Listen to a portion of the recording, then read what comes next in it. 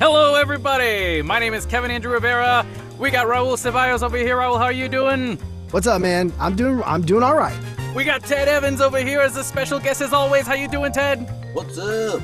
And welcome to Real Geek News. Here we're about to talk about some Black Adam review. Spoiler alert, if you don't like spoilers, why are you listening? You shouldn't be listening. Get out of here while you still can. We're going to reveal everything. Did you know that Batman dies in the end? It's crazy. Man, I can't believe it. Come on.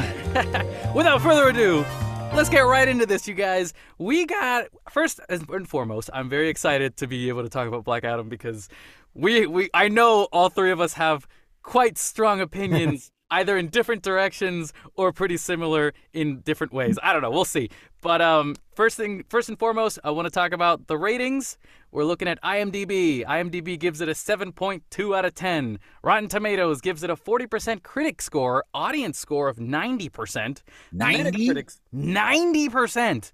Then Metacritic score, we've got 41% critic score for Metacritic and 7.4% for the user score out of 10%. 90%. That's insane. Gentlemen, yes, I'm so glad. The Snyder Bros flooded. Listen, I just want to rate this 5. I want to just start off by saying I think I'm the only one in this group right now who is like, yes, Black Adam, yes, by the end of this. But let me just say, it's not a perfect movie whatsoever. It's no Shakespeare. It's no Oscar-worthy film. It is not Civil War. It is not Infinity War. There's a lot of wars in Marvel, I just realized. But it's a Dwayne "The Rock" Johnson movie, and it's one of his best Dwayne "The Rock" Johnson movies out of all the ones he does. And that's not saying much. There's not as many good movies for Dwayne "The Rock" Johnson. But what I think he does bring is a fun time. Doesn't matter how bad the script and writing is, he can still bring a fun time. So for me, this experience, I was like, God, I don't think I've ever seen a movie that's been written so poorly and yet made me go, damn, I kind of want to watch this again. So, Raul, why don't I pass it on to you right now? What are your thoughts on Black Adam? Well, I agree with you as far as The Rock, really kind of, this movie gets by a lot on The Rock being The Rock. And for me, and I think he does a lot of the heavy lifting, him and Pierce Brosnan, who I found to be another standout of the movie because, I mean, it's fun. Language. No. It's freaking, look at that. It's freaking Pierce Brosnan. I think he brings a level of gravitas to it that I found fun. Other than that, for me, it's just kind of a meh movie because The Rock does carry a lot of it. It's not enough for me. It's not enough. Yeah, you mentioned, Kevin, like The Rock brings it, this and that, but the writing's not great, and that's it for me. The writing isn't great, and I think I'm looking for a little bit more than what I was given. So I'm not as crazy about it as I think you are, Kevin. I think it's just kind of middle of the road. Meh, it was fun, but I think there was a lot to be desired, especially with plot and scripts and certain characters. So that's where I'm coming down on it. Totally agree. I think to me it's a combination of the editing and the writing that makes the movie not as good as it could be. Because if you fix the writing, you could have, fleshed out more character stuff, given us more moments, but also the pacing seemed a little bit, fast and slow, just out of nowhere. Ted, what about you? What did you think so far? Thought it sucked. No, if Kevin is one end of the spectrum, I am probably closer to the other end of the spectrum. Yeah. But I'm thinking about it a lot lately because when I have a very visceral reaction to something, I always go to the internet and I'm like, what did everyone else think? And how did they think this? If I thought this, and it always happens, especially with these big movies, whether it's, Last Jedi or any of these movies that are really divisive and have people going one way or the other. This movie is, I would rank it somewhere in the middle of DC's catalog. I think it's about as good as Aquaman. And whether or not you like Aquaman, I'm not a huge fan of Aquaman. So I would put it kind of right around there. I thought this had a lot of issues, like you said, with the pacing, with the script writing, there's a lot of fun to be had. This is the kind of movie that I would put on while I'm doing chores. Mm. You know, something that I really don't want to pay attention to much, but is like, oh, that's fun, you know, because that's what this movie was. It was, Yeah. and when you're sitting in the theater and you have nowhere to go and your focus is only on that, you're like, man, I don't care about any of the stuff that's going on. No matter how cool it is, like, there's nothing for me to like latch onto. I thought The Rock, as charming as he is, had to like dull that down for this particular performance, or he thought he had to.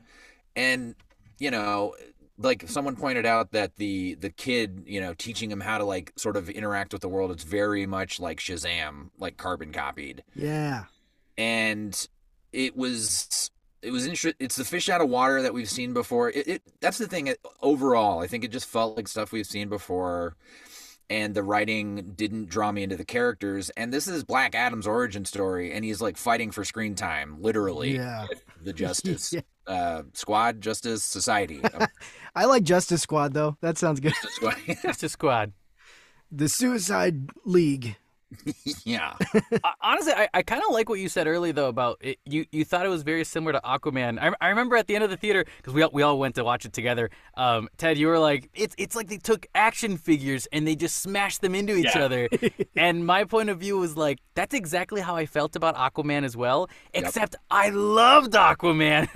Like That's the thing. I like the idea of being sent back to my childhood playing with action figures, because when you see Aquaman doing that, you're like, yeah. Although in my point of view, I thought Aquaman did it better than Black Adam. Like, I still felt like I was playing with action figures with Black Adam, but like, I don't know, they were missing a toy or something Well, like that. with They were- Aquaman, you at least have the novelty of it all being underwater, so that kind of adds an extra layer of like, That's true. it makes it a little more interesting because it's like, oh, let's see what they can do with water effects and battles underwater and all that stuff. I mean, with this movie, like, you take all that out, it's like every other movie we've seen, right? As far as like these big battles go. But Mm. yeah, at least with Aquaman, there's like that slight difference. Yeah, And totally. they spent a lot of time with the characterization of the brother and that conflict. You know, Aquaman we could talk about for another hour as well, just because I think that has issues in the same way. And I think that DC, for me personally, this sort of recurring thing is how I feel about a lot of it outside of the Batman movies, where we do a lot of character work, is that it's just these heroes, and sometimes they're saying dialogue that sounds like it's ripped straight out of the comics, Mm. but some of that dialogue looks great on paper and sounds ridiculous when people say it. Right, If I yeah. recall, I remember just anytime one of the superheroes would say anything, I'm sitting next to you, Ted, and you're just like, no. Yeah. Laughing at all the wrong parts. You know, and the attempted humor, I wasn't laughing, and anytime Yeah. they weren't. You could tell, yeah, it would be all silent, and then you would hear Ted, yeah. One of the- Oh, God. They said what? uh, I will admit though, like, you know, as poor as the writing might have been, there were a couple jokes that really got me. Like, there, you know, this. I personally like all the catchphrase stuff that Black Adam was trying to say in the middle of the Yeah. whole movie. Especially with like some chase scenes where he's clearly still trying to use this slogan or this catchphrase that this kid's teaching him, and he's still messing it up. And it's like, okay, there's the charm of Dwayne The Rock Johnson, but more subtle version of what he usually does. Because you're right, Ted. Like, I think Dwayne The Rock Johnson really toned down his level of I guess charisma is what I'd say, but his badass side kicks in, and I see more of like the wrestler Dwayne The Rock Johnson much more than movie star Dwayne The Rock Johnson, which I don't know, to me was kind of a cool blend. Like, I kind of enjoyed the way that he made that work. that's a good point. I felt like The Rock was definitely a presence in this movie. When he wasn't on screen, you kind of wanted him to be there because he was Mm-hmm. so OP. You know, totally like was. this is like, it just, you can't hurt him unless you have this. It's like Superman, you know. It's Yeah.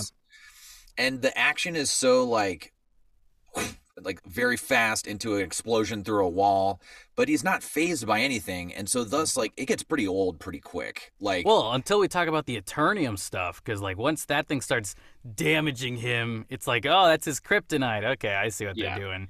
exactly. Like Yeah. we got to give him some weakness, right? But it is kind of like, it's one of those things where after like the 20th time of seeing him just like burst through a wall where he could just easily walk through a door, it's like that joke got old pretty quick. Yeah.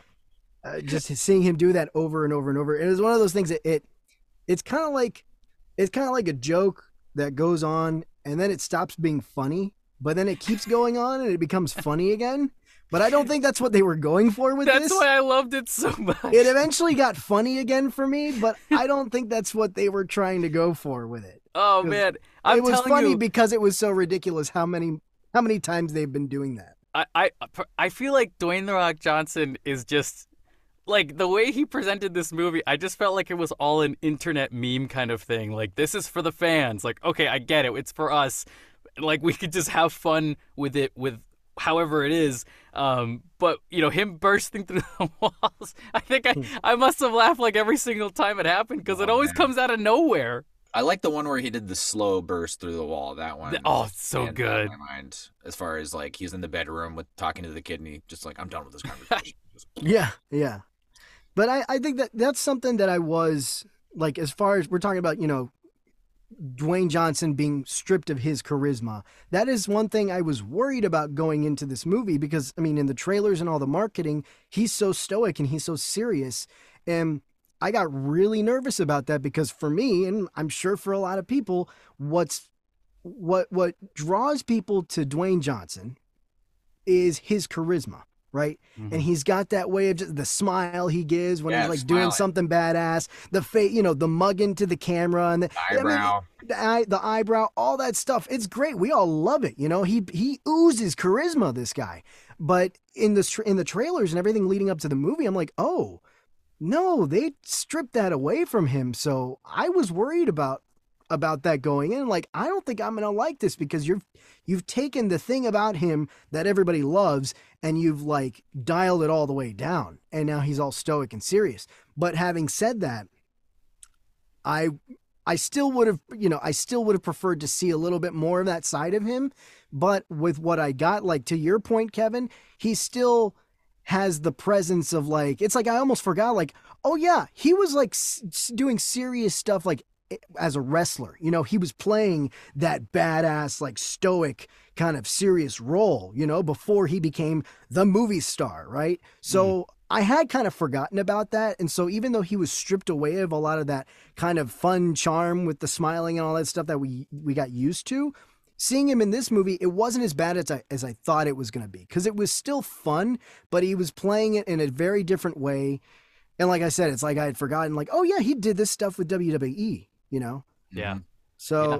I still had fun with it, with his presence, but I yeah. just lowered my expectations as low as possible because I again, did too. I'm not a Dwayne the Rock Johnson fan. Like, I usually hate his movies. Anytime I see him do anything, San Andreas, how do we even need to talk about that movie? That's so bad. Rampage was so bad. Like Didn't even see it. anytime I see Dwayne the Rock Johnson working on something, I just go, ugh, okay, that's fine. It's just Skyscraper. Is Dwayne the Rock Johnson just being Dwayne the Rock Johnson?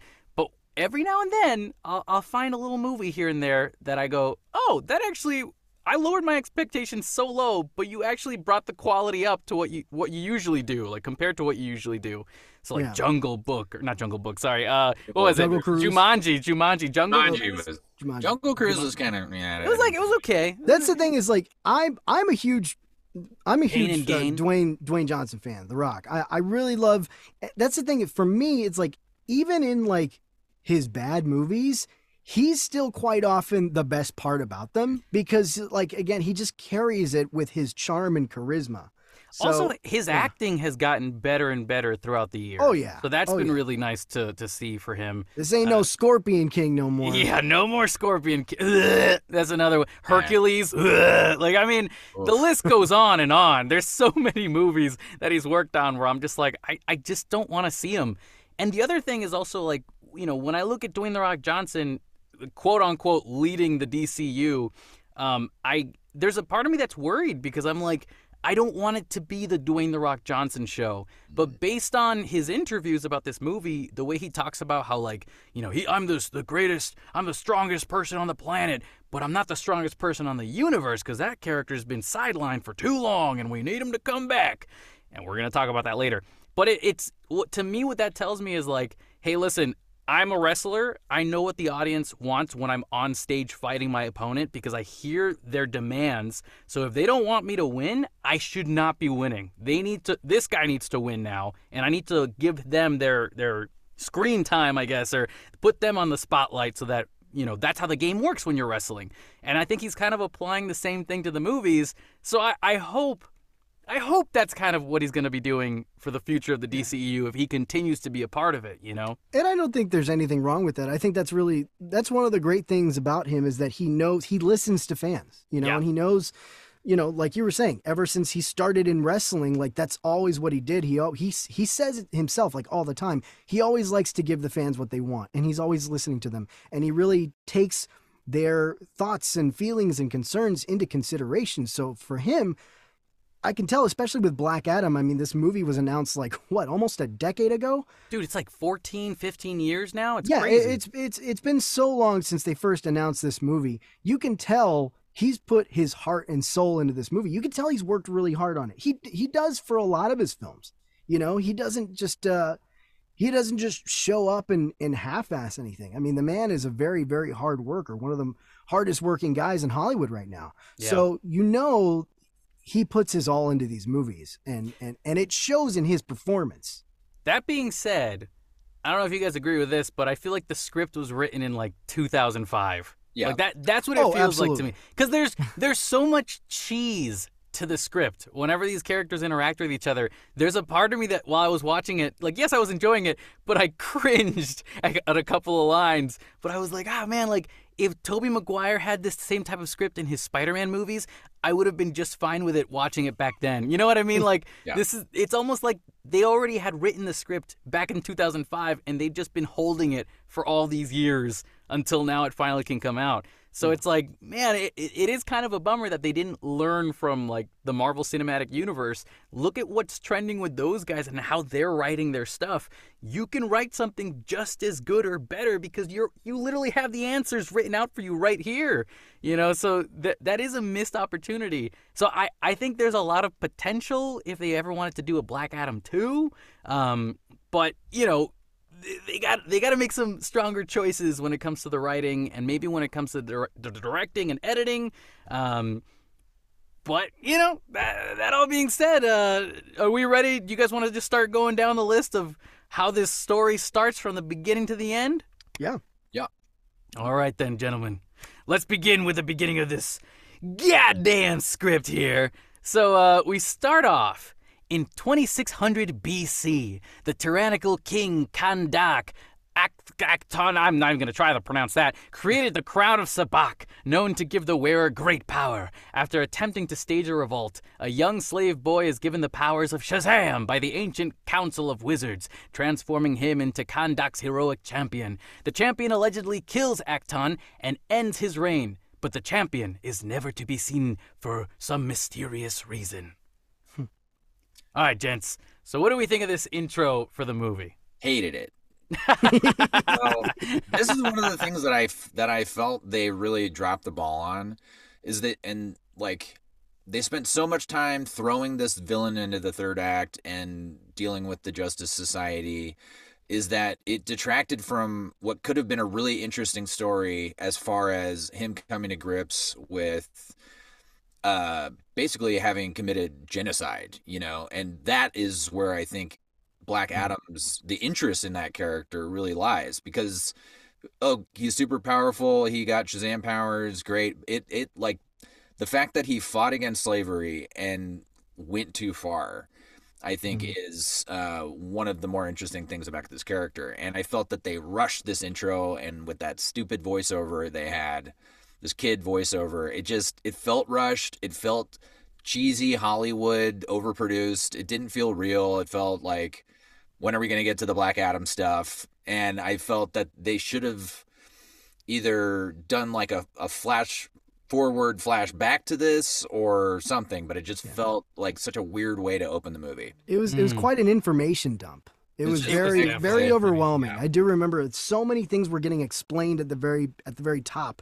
It just felt like too much. Too much was being thrown at me all at once, and I kind of glossed over at that point. Yeah. I thought a lot about, like, you know how like Black Panther starts with, "Father, will you tell me the story of Wakanda?" And then like the dad like narrates the introduction of Yeah. how Wakanda was born. Like I thought it was kind of doing something similar to that, but again, not as good. You know, like it was what Ted just said. They overproduced it, like it's super Hollywood. Also, they introduced you to Dwayne the Rock Johnson in that intro as the dad, and like. You know, I know that the whole movie is trying to make you think that Dwayne the Rock Johnson is that little boy in the beginning, but the trailers of the movie showed you they gave him. it away. Yeah, they gave that away. So I was like, why are you trying to trick me right now? I already know that the dad is Dwayne the Rock Johnson, you know? So you even see Dwayne the Rock Johnson in the movie, like in the beginning there, they're trying to cut off his face or whatever, do some CGI over his face with this terrible. wimpy body. It did look very bad. I was like, man, like, guys, look at Captain America and just learn from that. Like, you could have done that. The problem was that they didn't shrink Dwayne the Rock Johnson's head. Yeah. They kept his giant Same. muscular head, man. It's just so obvious. But yeah, the fact that they tried to keep him in the shadows to not let you know that that's him, it's like, guys, who are you trying to kid? That's a superstar. That's a movie star, Dwayne the Rock Johnson. Yeah. If you hear his voice, you know it's him. You know. What a more interesting choice would it have been to let us in on The Rock back in the day? And you're like, wait a minute, I thought he was like current. And then we get to care about him as a character, watch him lose his son, you know, and then get these power, you know, then that would have been like so much more compelling to drive the story forward. Where now in the future, he knows that he's not a hero. You know, he keeps saying, I'm not a hero. I'm not a hero. And then like we get this really quick flash to him like killing everyone. But if we had that like the vitriol of him losing his son and then rising up against the people that did it and getting that revenge and going too far, that would have been a really compelling, interesting way of navigating that. But instead it felt rushed and it made me not really care. I I will like that better. Yeah. I will say this too, that I didn't know about Kondak when I went into this movie because I don't read the comics. You know, I didn't want to know everything and just be like, I know what's happening. But it took me by surprise because I thought it was kind of cool learning about Kondak and how that country worked, and you know they're all being enslaved and like there's a lot of cool stuff to work off of. I think Ted, you're right. Like they could have done that intro and just kept it going with Dwayne the Rock Johnson's storyline. That way we don't have to have all these crazy surprises by the end. It's like now we focus on the character and his development more than we care about the mystery, you know? Well, because they ruined the mystery in the trailers anyway. Exactly. So it's like, why do you even bother doing it this way if you're just gonna ruin it in the trailers? Like, there's no, because like, yeah, what you guys are saying, when I saw that and I saw the father, you know, Dwayne Johnson's character come up, I'm like, oh, well, there's Dwayne Johnson. Okay, so something's gonna happen so that he gets the powers instead. And then they gloss over it and like, oh, but you don't really know what happens, and you know, like, and I'm like, no, I'm not being fooled here. It's exactly what you're saying. I'm just repeating what you're saying. You're like, basically. it's clearly the dad. We don't know what happened to the hero. It was just annoying and frustrating because they thought they were being way smarter than the audience. And it just like that just made me roll my eyes, you know. That's totally what it is. Yeah, if they had changed the commercials and they didn't show us that scene of him with his son dying in the trailer, I think maybe then we would have appreciated much more. Like I'm wondering, like my roommate, for example, who's not a movie fan, who doesn't like superhero stuff, but every now and then goes to watch them and is surprised because she's just a regular moviegoer. I wonder how she would respond to it, because for us, it's like we're dissecting the trailers. We're like trying to look up everything we can about these characters. But maybe their experience would have been different. But who knows? Not for us. Any last stuff for this before we go to the next part, guys? I think they should have. I know he got like beyond ripped to be Black Adam. It was like very important that he was just larger than life. Oh yeah, his workout. If they had like treated this as a B movie and before he went to work out, he was sort of normal size, and then just used him and showed him at the beginning of the movie, and then it can cut back and forth between present and where he's Black Adam, and you're thinking, wait, he didn't have powers before. Or maybe we see his son get powers, and then it's like, wait, the son gets powers? But you would still have that kind of confusion, but it doesn't, it's not like a, ha-ha, it was actually the son who got powers, and then he gave them to him when his CGI face was on there. Because that was, I was actually surprised by that. I didn't see that coming. Like, you guys knew that. I hadn't caught that from the trailers. So it was a surprise for me. But then when they showed his stupid CGI face, I didn't care. I was like, this, okay, whatever. Is the son got the powers and he got the powers? That's fine. I just felt they had us. They could have had us at the top. Yeah. And it just didn't. Do you like the fact that it's the dad who's Black Adam and not the son? Because I think in the comics it is supposed to be the son the whole time. Is it? Yeah. I think it's compelling. I do think the story is compelling that, like, oh, like, the son was actually very noble, you know, and he actually really cared for freedom and you know, and then he decided to sacrifice himself for his father. Yeah. You know, and what does his father do with this power? Well, he becomes vengeful, and he knows that he can't be as idealistic and as noble as his son was. All he can see is vengeance. I mean, I do think that's Batman. A very compelling story. I just think the way it was executed it could have been better. Mm-hmm. Yeah. And then you have him, like, you know, we don't know this for a fact, that it just looks like he's staring at a statue of himself for like the first 4 scenes. And he keeps doing it. He's just like floating in midair, which looks stupid as fuck. Language. Just have him stand there.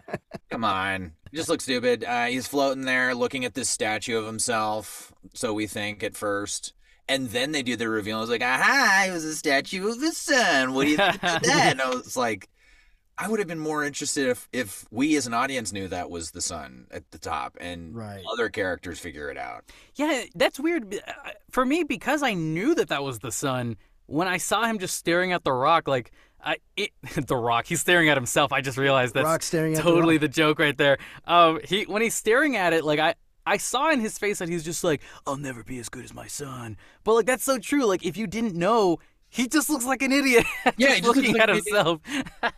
Staring at this rock statue. Yeah, and I don't think The Rock is a good enough actor to really portray on his face all those emotions. It just looked like, this rock. But do you think that means... Do you think that means that gives you rewatchability now that you know? Like, would you go back and watch it now? Oh, I'm never watching this shit again. I'm totally going to watch it again. But Ted, if you go back and watch it again, you'll get more out of it. And You'll get it. You'll get it. You'll understand the genius behind Black Adam, dude. Let's move on to the next scene here, you guys. In the present day, Kahndaq is oppressed by the Intergang. Archaeologist Adriana Tomas tries to locate the crown of Sabak with the help of her brother Karim and colleagues Samir and Ishmael Gregor. As Adriana obtains the crown, they are ambushed by Intergang. I thought this whole thing, like, I knew right from the beginning that, you know, they're trying to get us to like these characters because they're the main characters, supposedly. Like, they're the Shia LaBeouf of Transformers for Black Adam. You know, so they're the ones that are going to be running around, trying not to get killed by the superheroes. I get it. But all they did was give us exposition, so I didn't care as much for them. I was just like, okay, like, the uncle's cool. Like, he's kind of funny. But, like, the other two guys behind Adriana, like, I didn't care about them whatsoever.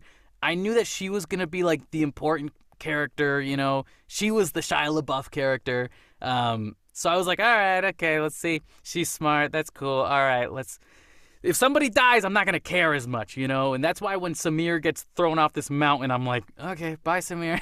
You know, I don't know what else to tell you, you know. I would have loved to see him actually get thrown off the mountain, because he just sort of, like, it's the shot of him on the ground and then just cuckoo. Like, just out of nowhere, like, what just happened? Did he trip? Yeah. Like, And No, he fell Kareem, off the mountain. Kareem's like, what the hell? Like, dude, of course you. I thought Kareem was gonna be one of the bad guys because he's like, I'll stay in the car because I'm just gonna listen to music. And I'm like, all right, so he's working with the bad guys and he's trying to relay some information or something. So that did take me by surprise when that wasn't the case. But That whole scene was very clumsy. yeah, I think they were trying to establish that the uncle was supposed to be the funny guy. But I was like, yeah, I don't know. I think he could have done a better job doing that. I don't know what they were trying to establish. I honestly don't. I'm okay. Who the hell is Intergang? They just explain them as just a group of mercenaries, right? They're just another group of mercenaries. I wasn't sure if they were like has been- Americans or not, or Australians, No, or there's British. there were like some Aussies, some Brits, I Kiwis? guess. Okay. But I thought they were the ones trying to liberate Kondak. Well, no, they The were technically mercenaries? like the next group of people that are enslaving Kondak. So it's just Oh, that is intergangs. So they're the ones Right. with the checkpoint, you know. yeah, Right, yeah, those correct. guys, yeah. And I just didn't. Okay, all they did was really just explain they're just mercenaries, and Yeah. Kondak has years and years and years. It's kind of like from Just a slave country. from one exchange to another. Somebody Right. has always had some sort of occupation over Kondak and has been oppressing people. Okay, I get it. Great. I just assumed it was England. Well, it's like Star Colonize. Wars. The bad guys are always British, so you just assume. Oh, he's got an accent. He's got an English accent. These are the bad guys. Got it. Like I think they were very to the point about it. Like they were like, these are the bad guys, these are the good guys, and I was like, oh, okay, that's Yeah. cool. Like it's fine. But like I think something that we've been talking about is when it comes to the writing, like they don't add the third dimension to the characters in these opening scenes. Like I don't care as much because they're very two-dimensional. They're just, I'm the bad guy, I'm the good guy, I'm the secret bad guy. Yeah, we know you're the secret bad guy. It's just very plain and simple. And I wonder if they did that because it's just The Rock going, we're trying to make it to the point so you just like it and have a fun time and turn Yeah. off your brain. Which Exactly. yeah, like I guess we can do that. That's what I did, I guess. I guess, but that just kind of that. For me, my problem is this lack of, I don't know, dimension here with the bad guys, and really Ishmael by extension. It's just so weak, and it's something I feel like we've seen so many times before. Like it's another one of those, and we can get it more into Ishmael and Sabak later on. But to me, I'm just gonna show my hand right now.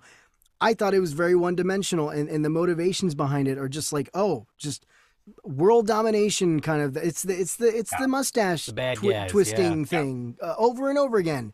Yep. And I did not give a crap. I just did not care. But also that's another reason why like you enjoy Dwayne The Rock Johnson more when he just destroys and kills all of them because you're Oh, just of like, course. dude, look at him just tossing them all around. Well, it's yeah, nuts. that's fun. That's definitely fun. But I just don't know why these guys care about what they care about. Why do they want what is it? It's I was weak a- at best. What is Eternium? what is Eternium. Eternium? We got Is it sad- vibranium, is it sad that I- Eternium. I literally think of crypto like Ethereum every time I hear Eternium, and I'm like, What's they're that investing in stupid- cryptocurrencies? What's that stupid? The unobtainium, right, from would we- Avatar? Isn't that what that's Unobtainium. called in Avatar? Maybe. Unobtainium. Unobtainium. Isn't that what they call it? I don't know. I can't remember. Bro, just I that- haven't been to Pandora since 2009. You're asking the Yeah. wrong guy. I don't, it just okay. They want it for this. So Ishmael's working with these mercenaries, right? And they want that uranium, whatever the hell it is, Eternium. Yeah, they want it so that they can get this crown, so they can bring Sabak back to ruled. It's weak. I don't know. I don't care. must bring our lord back from the dead. Yeah, I think It's paid by numbers. MacGuffin. I It's will so say paid by numbers. right from the beginning when you see Ishmael, like what's his name, Samar, like the guy who falls off the mountain. As soon as it cuts to like Adriana going, "Where's Samar?" Oh, he wasn't feeling good. I was like, "You're the villain." Yeah, And also so based on the flashback with the king, you look exactly like the actor who plays the king. You're probably his like, the future him. You're just descendant. That's the word I'm looking for. Like it's so obvious. I know what you're doing.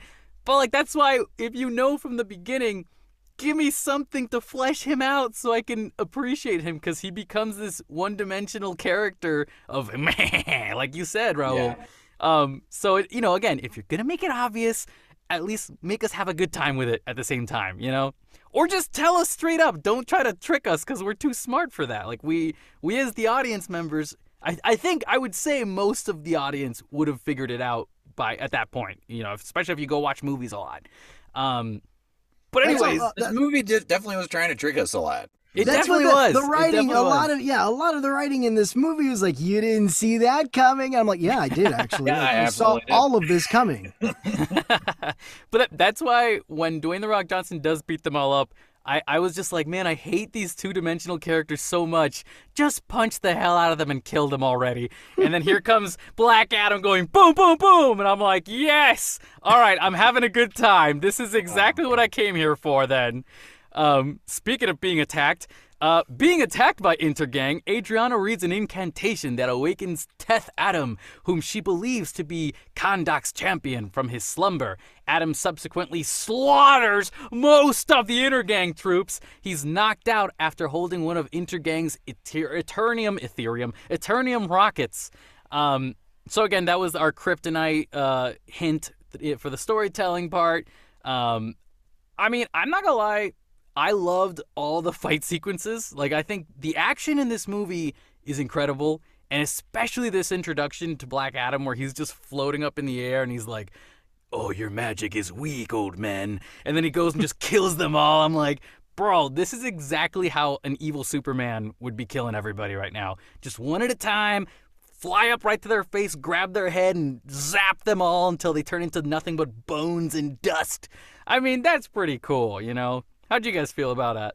This was the scene that was like the Quicksilver knockoff, which for me felt very derivative, the whole scene. And there's something about the way that he moves where it's just like, it's just so fast. Yeah. Until it, does, like, I love him electrocuting people and crumbling them. And everyone was talking about like, oh, this scene is so brutal. I'm like, you guys must not, like, I watch a lot of horror movies. I'm like, they get punched and we see some black stuff fly off. Like, this is obviously, made so it's family friendly enough. Yeah. Right. I wouldn't say it's brutal by any means, but, I guess seeing part of a skeleton getting electrocuted might. I guess for this type of movie, I guess, yeah. Well, isn't it like they do enough to not let you see blood splatter on the wall, right? Like, isn't that like the thing that makes it rated R? They're technically. You can have blood. You can have blood. It's there's they not to go into too much detail about the MPAA, but they have certain regulations about like the certain how brightly colored the blood is versus how darkly colored the blood is. Like if it's right. Like they're allowed to have bloody scratches on their face and whatever, but like you can't put Black Adam on camera ripping someone's head off and you see all the blood gushing out kind of thing. Yeah. Like, you can't do that. But that's why even like the zapping scene where he's just zapping this dude's face, they take the camera off of them and they just look at the intergang group's reaction to it instead.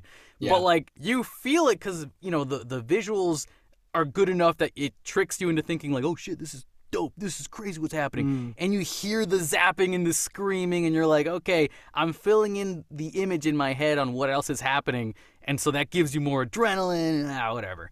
But I mean, overall, I think they did a good job introducing Black Adam with his powers, floating up in midair. Freaking, what was it? They had like scenes where they even cut to Adriana trying to hide away in the corner while you see Black Adam from far away just flying around killing everybody, going up the stairs, throwing people off the top of the stairs, and they're all falling down flat on their faces. It's nuts. I will say I get what you're saying, Ted, about it being derivative. I will say though, I didn't, at the time that I watched it, I was just like wanting something to happen. Anything, yeah. So anything. So when that actually happened, I really enjoyed this scene where you first see him just like wrecking shop, And for me, he was actually kind of scary, like if I was trying to put myself in the position of these guys in the cave there, I mean, that's a freaky way to be introduced to this guy, like this big powerhouse of a guy in the dark, and he's shrouded in the cape and the cowl, and he's got, you can't really see his face, but he's just like wrecking shop and like just trashing these dudes left and right, and blowing them up with the lightning and all that stuff. That was just that was the impression I was left with in that scene, is just like how imposing he is. Like, I would not want to be there with all this stuff happening, Especially with there's one Intergang member who was like hiding behind rocks, and like you could see in his face the terror of being in that room. And for like a split second, I felt bad for him, because I was like, damn, if that was me, like, this guy would rip my head off. Yeah. And then suddenly, I think, what is it, that Black Adam punches through the rock and just punches the guy's head or something like that? Or like zaps it? Yeah, he like, he zaps him through the rock or something. Like, yeah, he sees him.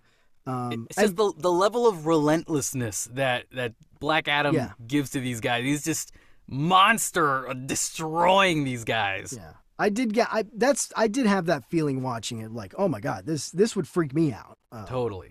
So it was effective in that way. And then like I said, I was like ready for something to start happening. That when it came in, I was like, yeah, sure, this seems a little Days of Future Pasty with the the 70s music and all that stuff. But I'm like, whatever, I'll go with it. I did I did think Paint It Black was a little too on the nose. Like, okay, all right, Paint It Black. There we go. There was definitely a lot of like rock and roll music playing throughout this movie too. Yeah. Which I wasn't sure if I was like, this is perfect for this movie or not. But then there was another part of me that was like, well, this is very cheesy. Like the writing itself is cheesy, so the music itself would probably add on to that cheese. And so maybe that's what makes it work for me in a cheesy way, Sure. But on to our next scene here. We got a public government official, Amanda Waller, learns of the incident and contacts Carter Hall, or Hawkman, and the JSA, Justice Society of America, or what did you say, Justice Squad? Justice Squad. The Justice Squad, consisting of Kent Nelson as Dr. Fate, Maxine Hunkel as Cyclone, and Albert Al Rothstein as Adam Smasher, to assist in taking Adam into custody. Dr. Fate sees into the future that Hawkman's fate is death. How do you guys feel about the introductions to these JSA members and, what they're going to bring to the table, hopefully? Well, this whole section confused the heck out of me, because I don't know where does this movie take place in the timeline of the events of the DCEU. I don't even think we're supposed to think about it. Did the Justice Society? It sounds like the Justice Society has been around for a while. Why haven't we seen them before? Amanda Waller, what is she doing around? I thought she was on the run. Because if this is supposed to take place after, like, Peacemaker and all that, because didn't that end with her being like on the run? What happened? Yeah, what happened with the blonde lady who's married to James Gunn, who's in Peacemaker? She showed up in it too. She showed up here too. Showed up when they brought him in, when they brought Black Adam in, and they shackled him and put him in that little chamber. She was there. Yes, that's right. Yeah, but I was confused by her presence. I thought she was I thought she was indisposed, or they were making it look like she was dead at the end of the season. Yeah. I can't remember exactly what happened with her, but I do know that at the end of Peacemaker, what's her name? Amanda Waller is kind of laying low, right? She's a fugitive now. Her daughter outed her, and so now she's kind of laying low. So I don't know I'm just confused as to where this movie lies. I wonder if it's just like, the government. I'm making up stuff in my brain to make it make sense, but like if like the government was like, all right, we know you do all these terrible things, but honestly, you're the only one that can deal with these crazy superhero stuff. So just keep doing your thing, but we're watching you. Kind of. I don't know. I just feel like the DC universe doesn't know what its universe and timeline is supposed to be.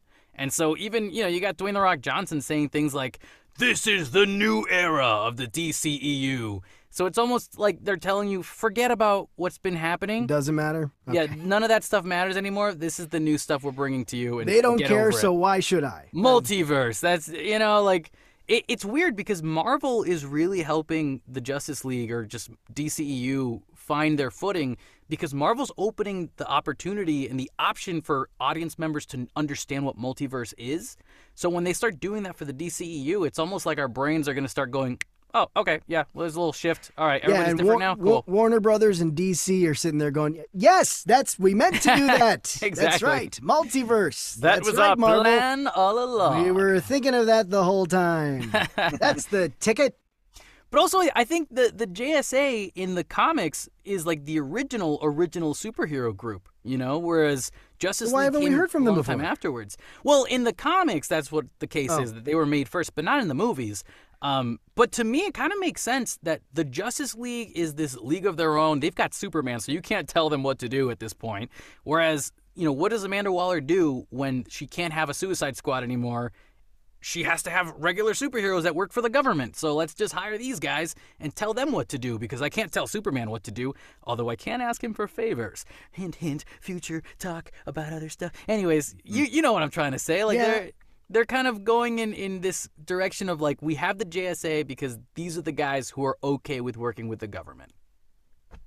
I guess. Civil I War. don't- JSA versus Justice League. Make it Amanda happen. Waller is just the Wong of the. Just like anytime we need to tie in something, just bring in Wong. You know, just bring in Amanda Waller. It has something to do with it. Don't ask too many questions. You know, I just that's want what them it to feels put. like. I want to see Samuel With her. Jackson and Amanda Waller just in the same room together, just like going back and forth arguing about something. I don't care what. Just let them be in the same room and argue with each other. Well, I about think something. another thing that confuses me about her presence here is, like, I guess, I don't know, maybe I'm wrong. I thought she was just in charge of the Task Force X. So I thought she was just in charge of, like, the bad guys. You know, I had no idea she was also overwatching, like, these other superhero teams as well. Is the Suicide Squad a Task Force X? I thought they were just called Suicide Squad. The Suicide Squad is Task Force X. Yeah, that's just another. The official name is Task Force X. Then this is their Unless Task I'm Force wrong. Z. I don't know. I mean, I'm wondering if we have listeners just screaming into their phones right now. Probably. sure. I don't know. I'm sure they are. But They're that like, was my understanding, was that Task Force X was her taking these bad guys that are held in prison and sending them on these missions. yeah, That's well, what I now- thought that was. Luckily, now she's got control over two different types So of now groups. she's in charge of the like Justice Society. maybe the difference is that now she can't blow up these guys' heads because these guys are supposedly for good, you know. Hawkman's pretty cool. I personally, I thought the introduction to Hawkman was pretty awesome, the way they showed us him. He's like some billionaire that lives in Louisiana. I was like, He's what? Professor X. Why is he He's- Professor X? oh, yeah, that's right. He lives in a mansion with the thing, and the jet comes out of the, the jet. ground. Yep. the Ted, jet. Ted, It looks like X-Men. Like, what the fuck? That's Ted right. literally turns to me in the theater, goes, Yeah. it's X-Men. This is It's Professor X-Men. X's house. It's And I X-Men. go, oh yeah. And then the jet comes out. We're like, oh yeah, It totally. it's totally X-Men. What the heck? Looks like the same location.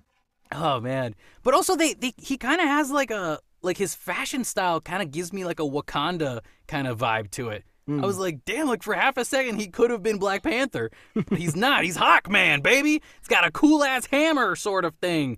Sledge with spikes. What do you call that? I don't even know what you call that. Not a mace. A mace? Is it a mace? That's a mace. Yeah. It's a mace, a spiky old mace. Yeah. Cool I powers.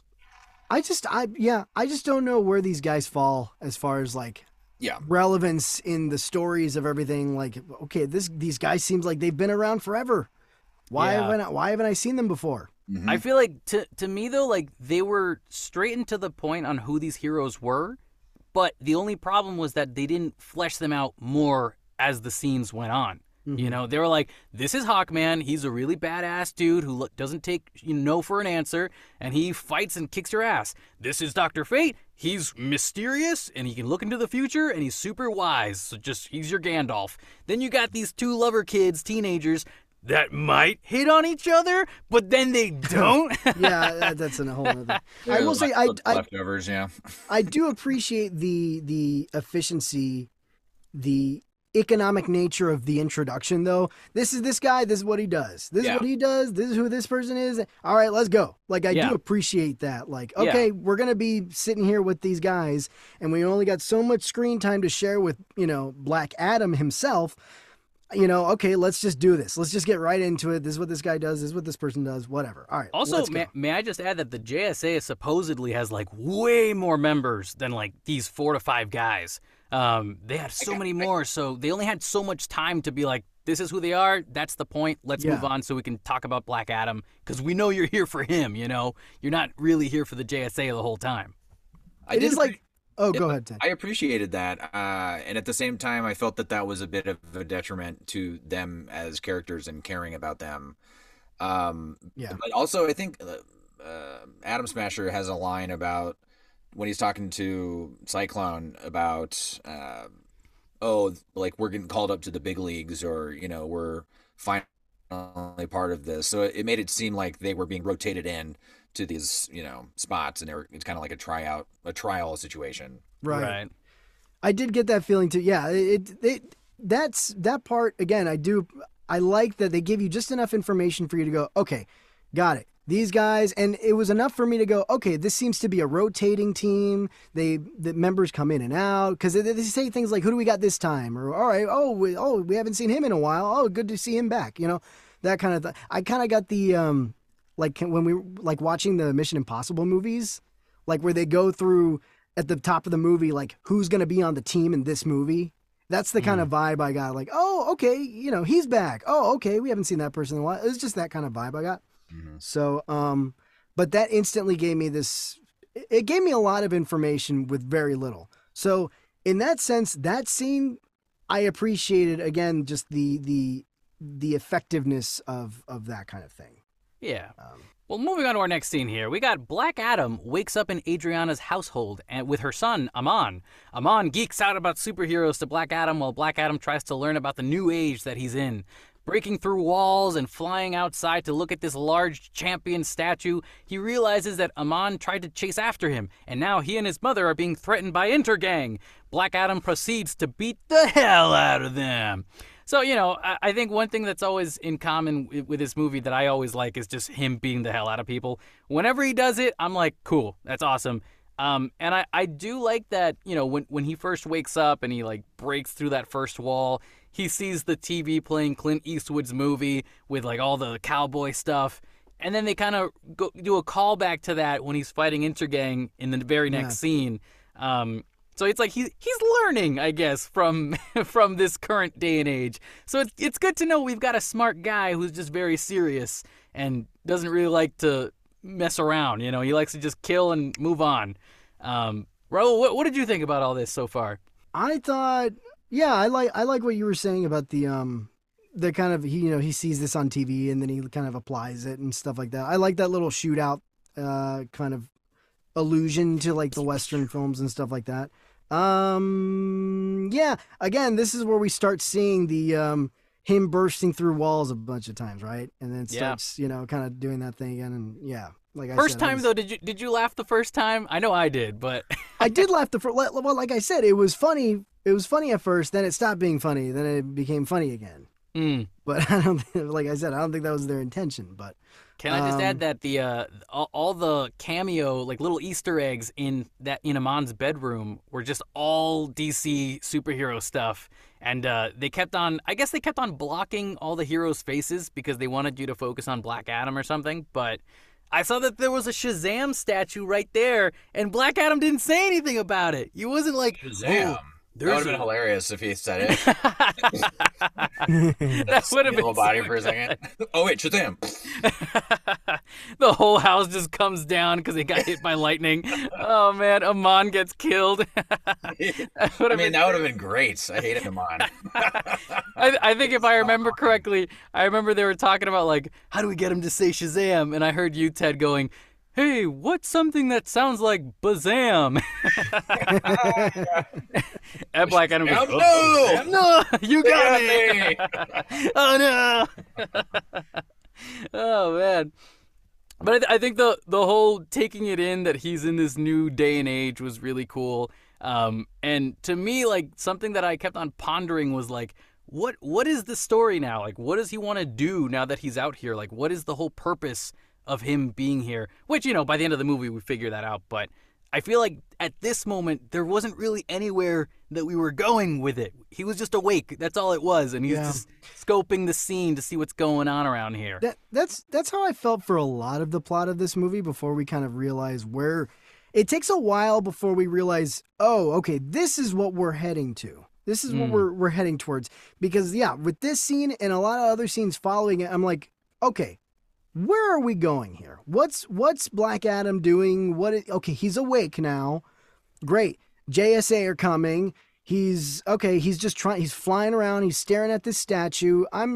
It's just a lot of like me just kind of watching, going like, all right, waiting for the next thing to happen because there's nothing being given to me right now in this moment in time that's indicating where anything is going.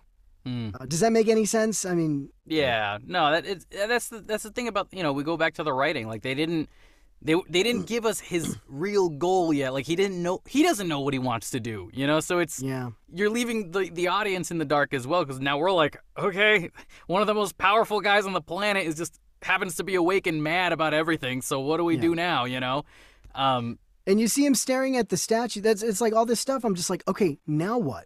And we see him staring at the statue. Now, like if we had talked about, like if we had seen what had happened to him earlier in the flashback, we would at least be spending less time thinking, okay, what's happening? And more time thinking, oh, yeah, he's pondering about his son because he knows his, right? Because for those scenes when he's just staring at the statue, like I said, I'm like, what's happening?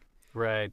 But also it's like, when the writing fails, the fun turning off your brain part turns on, right? Where they're like, it's fun moments with the little boy geeking out about superheroes to Black Adam. Whereas Black Adam's is just like, I don't give a crap about any about this. This is all dumb. I don't know why we're talking about this. Him breaking through the wall instead of going through doors. Like that was a cool introduction. Him destroying the TV and the uncle being funny, responding to him like, don't kill me, is like, oh, that's cool too. The cowboy shootout with the zapping. Like there were just fun moments that were trying to make up for the bad writing. And again, it's one of the reasons why I was like, I had a fun time seeing those moments, but I still agree, the writing was just not there. Yeah, Ted, I was rolling my eyes at a lot of that stuff. Yeah, you were. So this is very, like we were talking, it felt so much like Shazam, and this kid is just saying all this stuff. And then also on top of it, The Rock is completely Americanized as soon as he's out of this thing. It's a little jarring. Yeah, that's true. Just so quick to be like, what? I don't understand American culture, but I speak it. Yeah, it's just like, yeah, it's and obviously in a lot of these movies that are action based in other countries, people will just speak English so that they don't have to use subtitles. Right. Which I get, but it was a little. It felt a little just, this is the part where he's, fish out of water. And then I actually think this is where I left to go to the bathroom for about 20 minutes. And I came back and I was like, didn't miss a thing. Didn't miss a thing. I could tell. And then I asked Kevin, did I miss anything? He was like, yeah, it was the stuff that would have made you really like this movie. And I was like, I missed nothing. I doubt that. Yeah. Yeah. Well, no, I think you left a little later because you got to see the first fight scene between the JSA and Black Adam. Oh, this was before that? Okay. Yeah, this was right before that. But as soon as that fight scene ended, yeah, that's when you went up to go to the bathroom. It was just the chase scene. You missed the chase scene. Great time to go to a bathroom in an action movie right after a big fight scene. The only thing that would have made this perfect for you is that one scene you missed. Yeah, no, I think it is interesting though to see the comparison with Shazam and his friend who's I'm forgetting the kid's name from Shazam who's trying to help him be a superhero. I think it was like Jimmy or Timmy or something like that. Where it's like you see Shazam's storyline where he's like, oh, dude, you could be a superhero. Let's do it. And then they were like, yeah, I'm excited. Let's be a superhero. And then you look at Black Adam and he's like, what? No, I don't want to do that. I just want to kill people and get everybody out of my way. And so they were trying to show us the comparisons between the two, but I feel like even then it just felt like something where it's like you didn't really need to do that. Like just seeing him murder people is enough to me to know the difference between the two. You almost didn't need the teenage kid doing anything really, except maybe the only plot point for him is just the idea of, oh, this kid reminds me of my son, and he's so hopeful, and that's the only thing that's keeping me going now. Well, they didn't really. If they even leaned into that, they didn't even seem to lean into that angle all that much. The thing that they really seemed to use the kid the most for was just as a simple plot device for getting kidnapped. Yeah.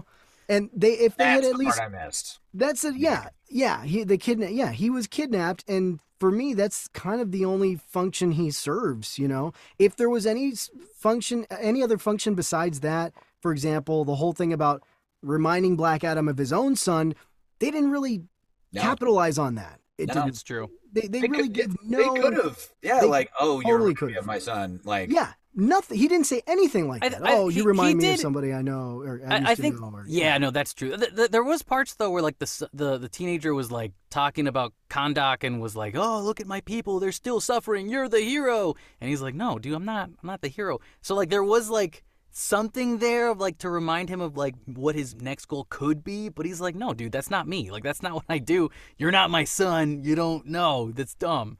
But it was nice to see that like he would still stand up for his people when he sees the teenage son and his mother getting attacked by Intergang. What a terrible name! I'm sorry, Intergang is such a bad this name. is Intergang. This is who came up with this. I'm just picturing like some cool thugs being like, "Hey, gangs, you guys all here to hang out?" You know, like they're just hanging out in the alleyways trying to beat people up. Like that's what the gangs are. Like I don't know. I don't Intergang, an international gang. That's just as bad as Rampage.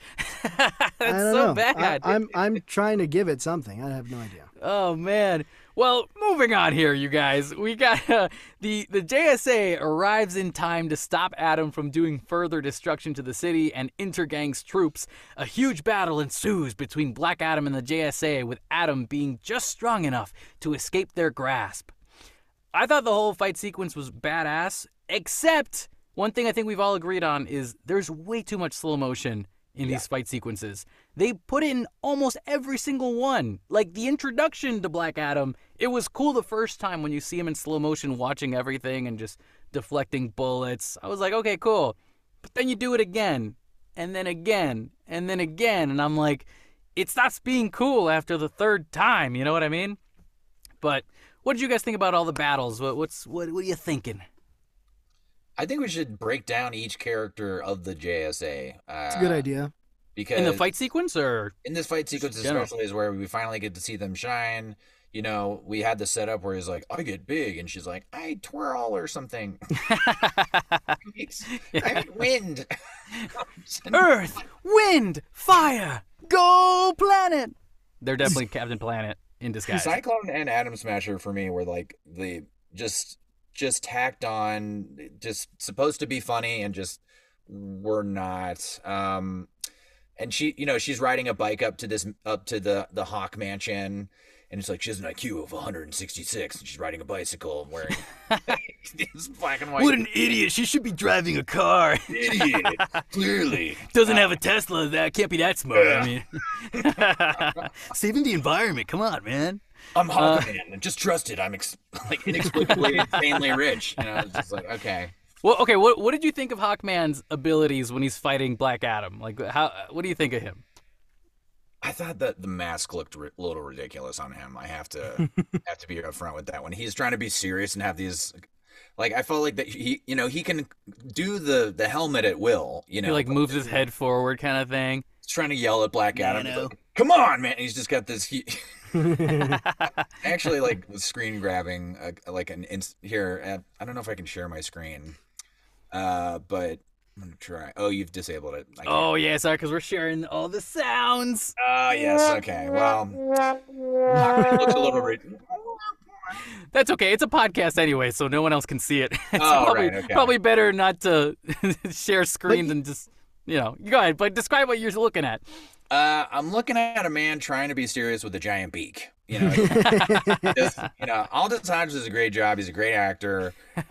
I thought he was a little bit one note. He was just like, we got to stop this guy, because, and it's just okay. His wings looked cool. I mean, this is where the CGI really shines, is in Dr. Fate. Yeah. And in these scenes in particular, I would say is like the fun and games part of the movie. And yeah, this was cool. Like, I like seeing the powers. Cyclone looked friggin' ridiculous every time, and they had to slow her down into slow motion so you could see what the hell she was doing. Right. But they did it every time she showed up.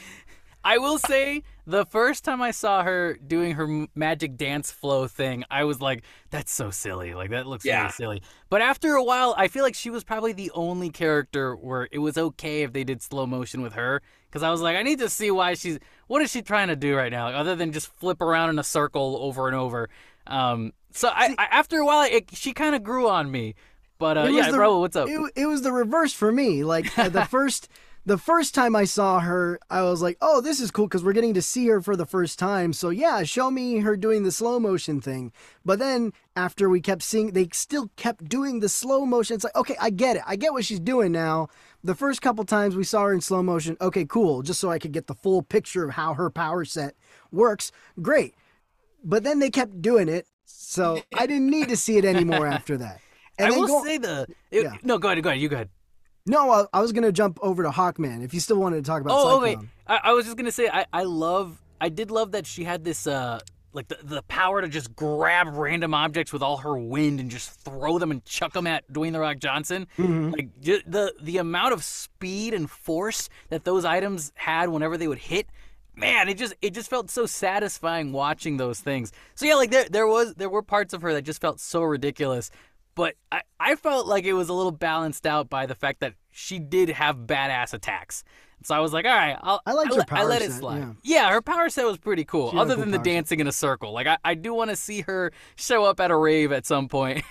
or otherwise, it's a missed opportunity. But go ahead, what were you going to say about Hawkman? No, I was just jumping back to Hawkman. I actually I thought it was going to, because I've seen the posters and even in the trailers and stuff of Hawkman and his getup, and I thought I was going to hate it so much, and it does look a little ridiculous, but for some reason for me, in the context of the movie and watching him like in the battle scenes, I don't know, it just kind of, that concern went away. I went with it, it's ridiculous. Anytime they're not fighting, like when the battle is over and he's just standing there talking and he's still got the get up on, I'm like, okay, this is a little ridiculous. I don't know why. It's like when he's just standing and talking, I want him to remove the helmet. Exactly. But when he's fighting, it looks cool, in the midst of all the battles and all that stuff. And then another thing about Hawkman I was going to say is that he has this intensity that's really cool at the beginning. It's like, oh my God, this guy means business. Like, yeah, he definitely, for me, there was a little moment of like, okay, Black Adam, watch out, because this guy doesn't look like he's going to stop. He's not going to quit.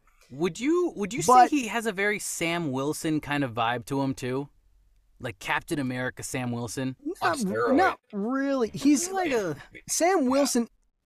This Sam Wilson isn't as angry as this guy. That's a good point. This guy has like, I don't know. He's so angry all the time and so intense. You would think with all the millions and billions of dollars he seems to have, money will not buy you happiness. Hey man, talk to Batman. I don't know about that. That's the thing is, like, at first when we were first introduced to him, I'm like, okay, this is great. He's got this intensity. Okay, like, watch out, Black Adam. Like, this guy's, could be formidable. Yeah. But then, like, that was his whole thing for the rest of the movie. He's just an angry guy all the time. I felt so bad for him, especially as soon as he starts the fight with Black Adam, where he's like, oh, I'm gonna hit you with my mace, and then Black Adam's just like, boom, catches it, throws him, punches him to the wall. It's like, dude, you're just a bird to him. Like, that's all you are. He's just I feel so bad. He looks so cool. He fights so cool. He's so badass and tough. He gets his ass handed to him over again. Instantly, all his badassness disappears because Black Adam just goes,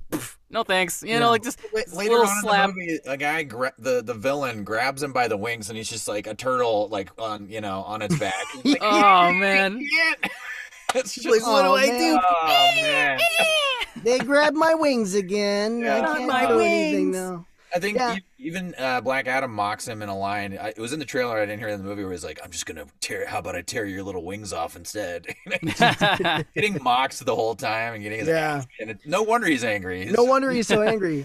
Well, that's the thing. I fight. I thought this was going to be, I thought like we were introduced to him this way and then we would get to see other sides of him as the movie went on. But he just carried that whole just gnashing his teeth and just that kind of grit the whole way through. I'm like, Jesus, this guy, like you said, Ted, one-dimensional. Like he becomes one-dimensional because we don't see any other sides of him show up after that. Let me play I guess devil's he got advocate. sad about Dr. Fate. you I know? was just about to bring that up. Yeah, I was going to okay. play devil's advocate and say his friendship with Dr. Fate was something that was there, but it just felt so much more subtle that it didn't really. I felt like it wasn't like a bigger thing that he could have gone into. Like he should have, is what I'm saying. Like I feel like they could have fleshed that out even more. But he was just. You know what? It felt like he's Wolverine. He's Wolverine, but as Hawkman. Yeah, And just no claws in his hands. You know what I mean? So I don't know. Like it was interesting that that's kind of the way he approached it, and there was this two-dimensional thing. But also, I want to go back to something you said, Raul, which was about the mask. How like he always kept it on, and he only took it off when it was time to talk to people like outside of the fight. The opposite happens with Dr. Fate. Dr. Fate literally takes his mask off almost every Constantly. goddamn time in the battle. Let me just say, Dr. Fate is probably my favorite JSA member. He's the best one Yeah, out of all he's by great. far. But like anytime he would take off his mask while he's talking, I couldn't help but feel like he's just doing this because he's Pierce Brosnan and he needs camera screen time. You know, like they need to show his face because that man makes money, you know? Like it didn't feel like there was a reason for him to really take that mask off and just be holding it around in the middle of battle. Like, dude, put it on. You're still fighting Black Adam. What are you doing? But I will say his powers were awesome. They were incredible. And for any of you listeners out there who are like, oh, Doctor Strange did it first.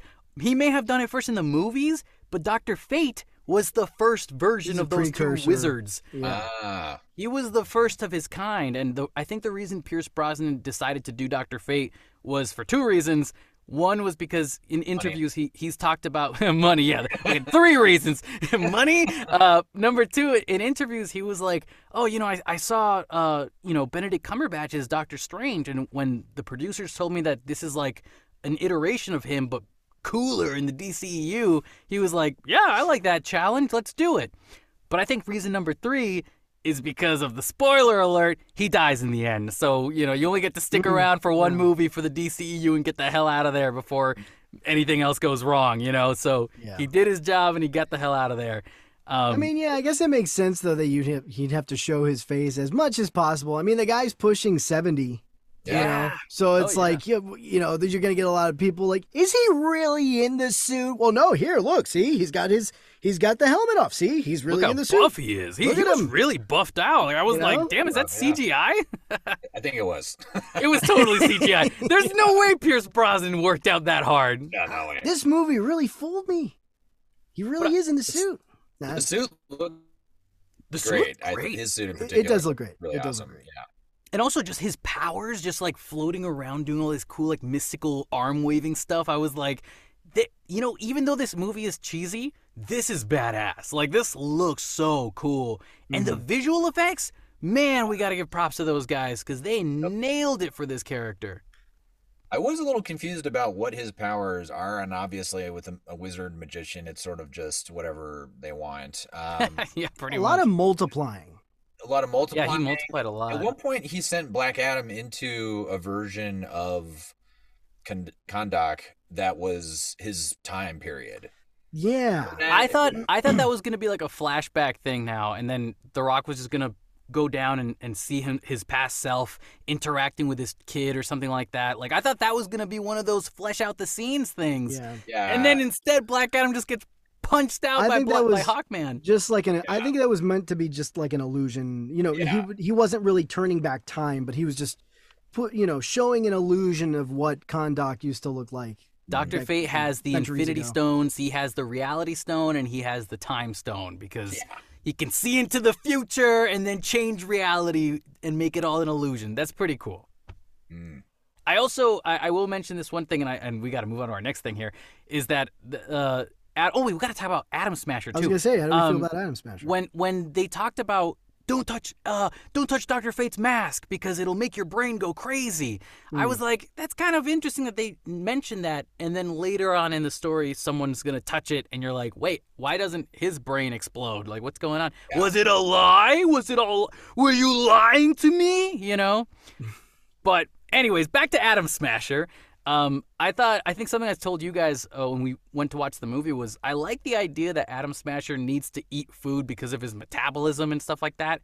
Very similar to the Flash and how his metabolism is very fast and whatever, but he needs food to nourish himself so that his body can grow better and he can hold it longer. It was a cool way to differentiate himself from, Ant-Man from the Marvel Cinematic Universe. And I don't know, it kind of made sense to me by the end why he was pudgy. Because when I first saw him, I was like, they're going to get a pudgy dude like this, like to be a superhero? He didn't have to work out, yeah. Yeah, everybody else is so buff and ready to go, and this dude's just like eating potato chips. Like, what are you doing? But it made sense by the end. And also, his punch down, like on Black Adam, like when he's getting all huge and whatever, I was like, damn, so badass. But I also like the fact that he's a little bit of Peter Parker from like Civil War, where like he still makes mistakes. He accidentally crushes things when the battle's over, and he's like, "Oh, sorry, everybody." Like, all right, he's still a newbie. He's pass. giving off a very strong "I'm sorry, Mr. Stark" vibe. Very much so. Yeah. I thought a lot of his jokes felt kind of flat, though. That was my only thing with him. I can't remember any of them. Yeah. They're not memorable. No. It's just stuff like in the ship. Yeah. Which is inexplicably gigantic on the inside. The Hawk ship. And then the detached thing, like the head of the language comes off. That's what it looked like.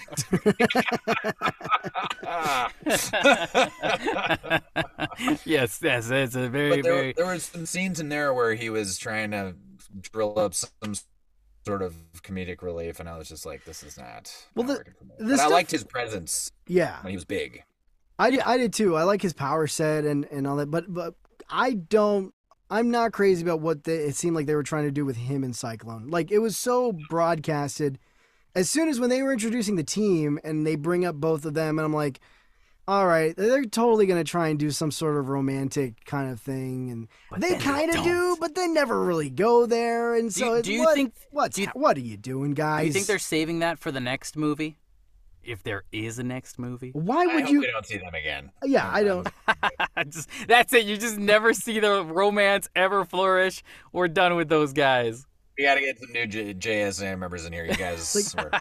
Well, there's this guy, and then there's this girl, and they're around the same age. I guess we got to make him kind of be romantic interests. She was too smart for him. I feel so bad for him.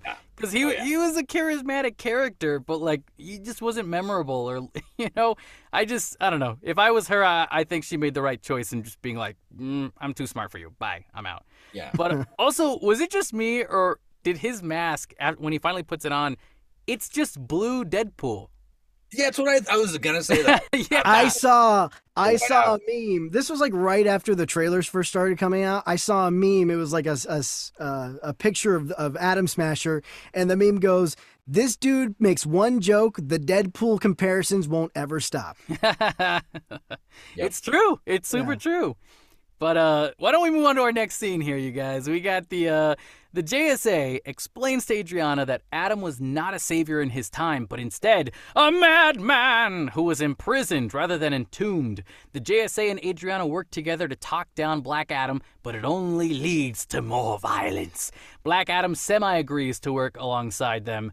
Sort of. But while they're distracted, Amon, who's holding the Eternium crown, is abducted by Intergang. Black Adam chases after them with the help of the JSA. Unfortunately, they fail to catch Ishmael, who turns out to be, spoiler alert, the leader of the Intergang? Whoa! Didn't see that coming. Oh my god! Luckily for Black Adam and the JSA, Amon hid the crown at their house.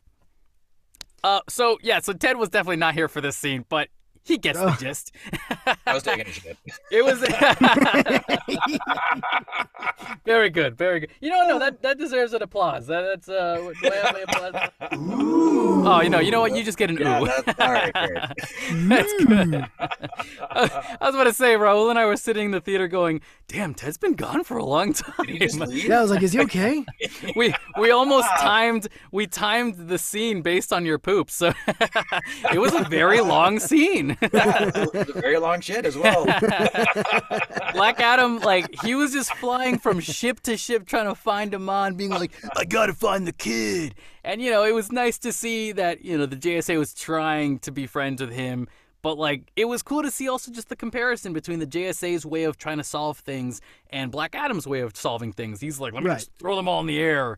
And Hawkman's like, no, let me save them. You can't keep doing this, dude. Come on. But at the end of the day, you know, they miss Amon. But, you know, every time I just see Hawkman go, that's it, buddy. I'm going to fight you again. I'm over here like, oh, please, no, don't do it, man. Don't do it. I'm going to hit you. No, don't do it so hard.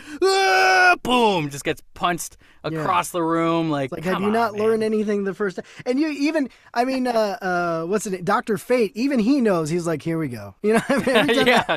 He's like teleporting to different chairs because he doesn't want to be part of the fight. I'm going to sit over here. Like, he knows. Even he knows is ridiculous.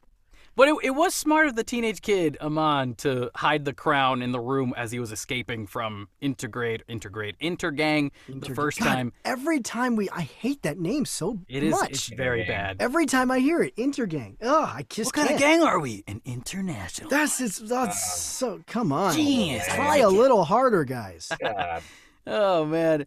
But, you know, I think the chase scene, like, it's weird. Ever since I've seen Boba Fett, like the series on Disney Plus, they had a chase scene in, I think, episode 3 or 4. You guys know what I'm talking about. Oh, the Vespas. The worst Vespa chase scene I've ever seen in Star Wars, possibly in my life in Hollywood, anything ever made. Anytime I see a chase scene, I compare it to that, and I'm like, if it's better than that, I'm okay with it.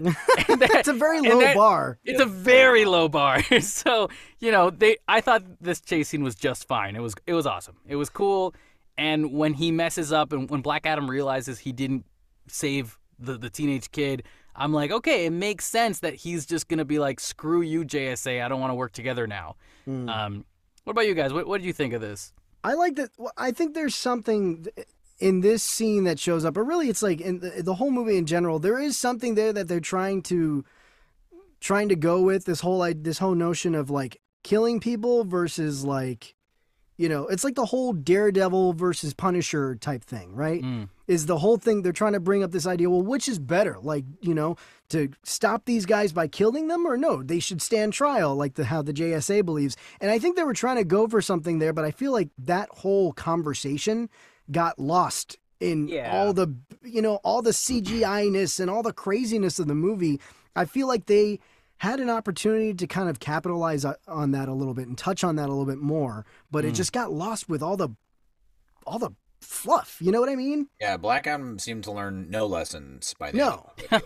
Literally rips a guy and you know, like yeah, exactly. His whole point is just kill anybody that gets in my way of hurting my friends at this point. And don't worry about the consequences that come after. And the people of Gondok are also backing up this whole thing. They're like, well, he got shit done. I don't know. That was a problem. I mean, now like, we don't have any more, so. Well, I was gonna say, is he wrong? Like, if I knew we were being enslaved right now, and some guy just came up to start murdering all the baddies that we hated, I'd be like, okay, yeah, cool. I've been a slave for like my whole life. Thank you. That's awesome.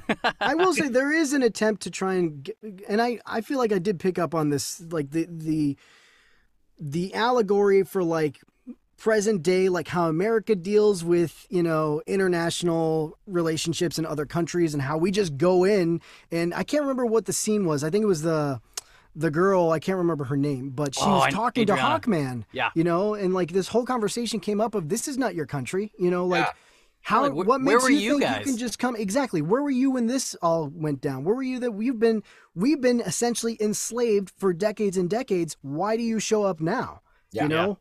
And so I did think that was interesting, and like kind of holding up a mirror to, you know, our society and how we deal with, you know, America, you know, in going to other countries and kind of instilling their will on other countries. And it's like, you know, this isn't your country. You don't get a say here. Like, why do you think you can just show up and tell us how to do our things? So Yeah, it's also interesting because the JSA, like, I guess their whole point is to help save the world, kind of stuff. But really, their initial reaction was, "Oh boy, this guy's gonna destroy the whole planet. America could be gone tomorrow." So it's like it was more about America than it was for the planet. They Which must kind of protect the establishment. You know, it's very like we have to protect the status quo. They kind of represent like imperialism as well, because like if they're defending the guys that are keeping these people enslaved, then really it's an arm of them, you know. And so like if you're coming to the aid of the bad guys, then it's an argument that gets brought up, and I don't think anything really comes of it, other than like, well, that was it, you know, those people are dead, so let's move on. But isn't it crazy? I don't think they're gonna, you know.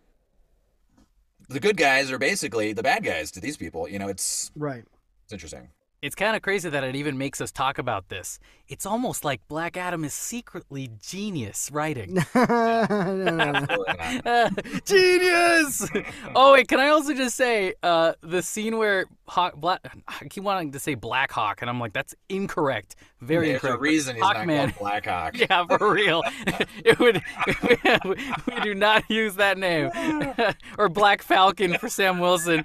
Oh, we've seen too many scenes about that. All right, but like when Hawkman, he's like, "We're superheroes. We don't kill people," and then the music goes bum bum bum bum bum bum bum bum, and then Dwayne the Rock Johnson goes, "Well, I do."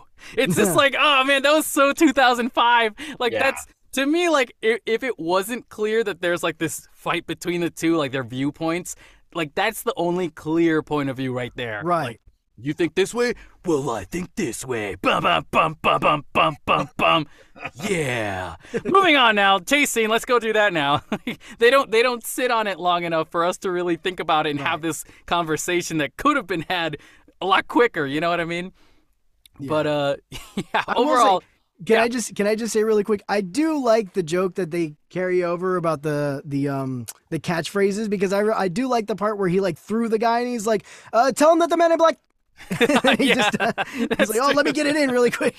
I do like that they continue that. Ted was pooping during that scene. He doesn't remember. Oh, you didn't see that? No, he didn't see that scene. He was pooping. I think you would have chuckled. I think you would have chuckled at that part, Ted.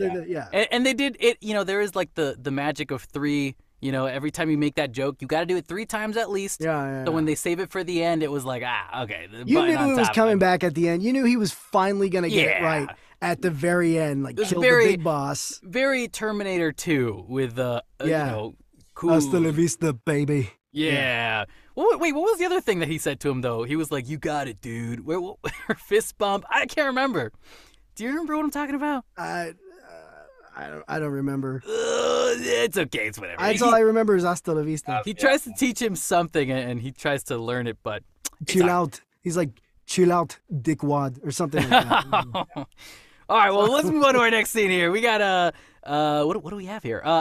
Adam, Adriana, and the JSA intend to use the crown to trade for Amon. They reach Ishmael, who reveals that he is the last descendant of King Ashtakatatan, and with waiting his rightful place in the throne, demands the crown, which Adriana willingly gives to save Amon's life. Ishmael betrays his part of the deal and shoots at Amon and Adam, trying to save Amon, loses control again, and destroys the hideout with his power, killing Ishmael. Okay, so that was a whole bunch of what.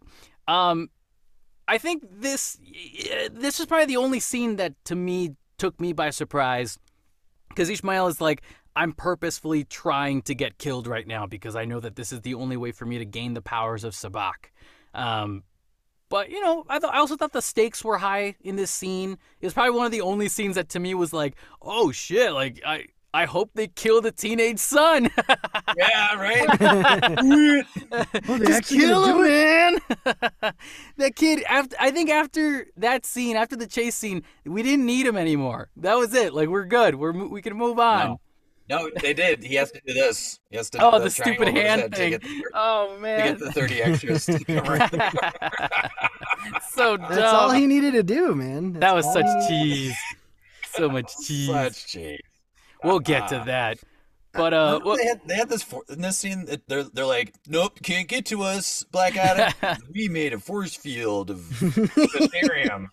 that it felt very what's the name? Like Lex Luthor, Superman 1 kind of vibe. Yeah. Where it's like, aha, you've fallen for our trap. We have a shield that you can't break. Yeah. It's like, all right, 2D villain, what do we have to do? Didn't the new Hellraiser do something like that too? Oh, yeah, Yeah. they definitely did. You can't get past my shield.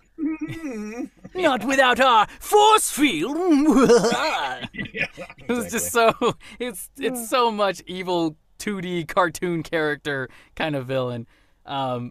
This was one of those scenes where it's like, oh, the twist, and it's like, oh, you mean to tell me that the sketchy guy is the main bad guy of this movie? What? Oh, dude, I did not see that coming.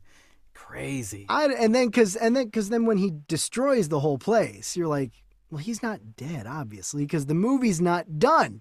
Yeah. I will say one of my favorite things about that scene though was once Black Adam was like, "Ah!" and blowing up with lightning, all the JSA members were just, their training kicked in and they're like, protect the civilians.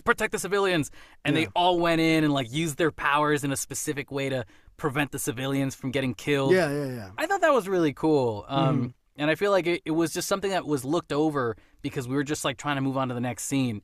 But like, hey, like it's badass. And, I'm a nerd and I like anime. It makes me think of My Hero Academia, and that's something that they're trained to do in their school and whatever. And so when that scene happened, I was like, wow, they definitely went to school for all this stuff. That's so cool. It's just such an instinct. Yes, I have Ted. a question. Is Hawkman, does he have special powers beyond his wingsuit? Or is that a wingsuit, or is that an extension of his powers? I think he's literally Is he immortal? Is he like a Bruce Wayne? I think he's like a Bruce Wayne type. I think his power is that he's rich. Maybe his suit gives him the strength. Like the mask. I'm not well versed in the lore of DC as much as I am Marvel, and I don't really know a lot about Hawkman except because Hawkman takes a beating and never a scratch on him. Yeah, that's true. That's true. It must be some really good metal. I think my brain kind of just assumed that like his metal is like powering his suit kind of thing. Or is it maybe it's like the mace is like a magical mace or something? Maybe that is too. There's some magic involved with him. There has to be. Yeah, because he was hitting Black Adam pretty hard too. Like there was some heavy punches that he threw in there. They seem kind of equally matched, if not Black Adam more so. But like he's, a capable opponent. Well, if that's the case, they never mention it in the movie. They never say anything about him having any other special abilities other than he's rich and he has this hawk suit. Yeah, right. It's made out of some type of metal we don't know of, but yeah. Yeah, that was very magical, blah, blah, just glossed over. Yeah. It was Batman, Black Panther, and Thor combined into one. Yeah, that's what he was. I did like when he did the thing and his mace became an axe. I was like, oh, that's cool. Yeah, that was pretty badass. Yeah, like that's another thing where it's like it made me more interested to see more of him later. Like if they wanted to do a Hawkman movie, I'd be down to watch it. I think I would love to see him get fleshed out way more and see what his background story is. How did he become a millionaire? That's crazy. That's the thing is this is a Black Adam movie, but it's like he has to share so much screen time and story with the Justice Society, and there's so many characters we have to introduce in this movie. Yeah. And it's just like it's hard to balance who do you give the screen time to. So it's like sometimes it feels like a Black Adam movie, but sometimes it feels like a JSA movie, and it really kind of stumbles for me. But you know what though? If you take the JSA out of this equation, Black Adam kind of falls flat because he doesn't really have any motivation outside of getting summoned. Right. And then like what? So now he's summoned, and now he's like, what is he gonna do? Like just run a fight, Yeah, it's kind of weak. But... Like it is nice that by the end of the movie, he figures out like, oh, I want to protect Kahndaq and be its, I guess, semi-ruler. But as long as I'm here, it'll always be protected. That's my John Wayne impression. Dwayne The Rock Johnson. God damn it, Kevin. Your words today. Dwayne The Rock Johnson. John Wayne The Rock Johnson. He hates those pilgrims, That's just how that works. Wait, go back. Say the thing you just said recently, though, because I was about to say something else, and I just went off rail just now. Who? It was, I think you, Raul. What did I say? You know what? Never mind. Don't worry about it.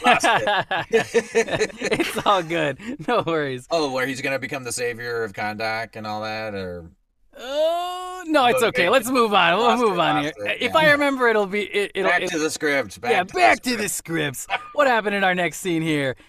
Guilt-ridden, Adam flees to Acton's ruins while Hawkman follows suit. He reveals to the latter that legends of Kahndaq's champion have been told incorrectly. It was Adam's son, Hurut, who was granted the powers of Shazam and became Kahndaq's champion. Knowing that Hurut was invincible, Acton's assassins were instructed to execute Hurut's family, including Adam and Hurut's mother. When Hurut finds Adam in critical condition, he bestows the power of Shazam on him to save his life, believing that Adam will be the hero Kahndaq needs. Acton's assassins kill the now mortal Hurut, causing an enraged Adam to slaughter all the king's men and inadvertently bring destruction to Kahndaq. Subsequently, Adam is summoned by the Council of Wizards to the Rock of Eternity and imprisoned within. Can you imagine the wizards just being like, who the hell are you? You're not the guy we entrusted. Yeah. What the hell, man? I leave for 5 minutes, and now this guy's got the powers of Shazam. Doesn't he say something like, we made a mistake? I'm like, he didn't. The son reneged on the deal. Like, it's like, damn it. Maybe their mistake was trusting him, the son, to give his powers like that. Why the hell did we trust this kid to do that? I don't know. That's on them. That is definitely on them. The son is dying is supposed to be like a big, moving thing that just breaks him and causes him to just kill all these people. But it was like kind of unintentionally funny because it was like, Dad, you have powers.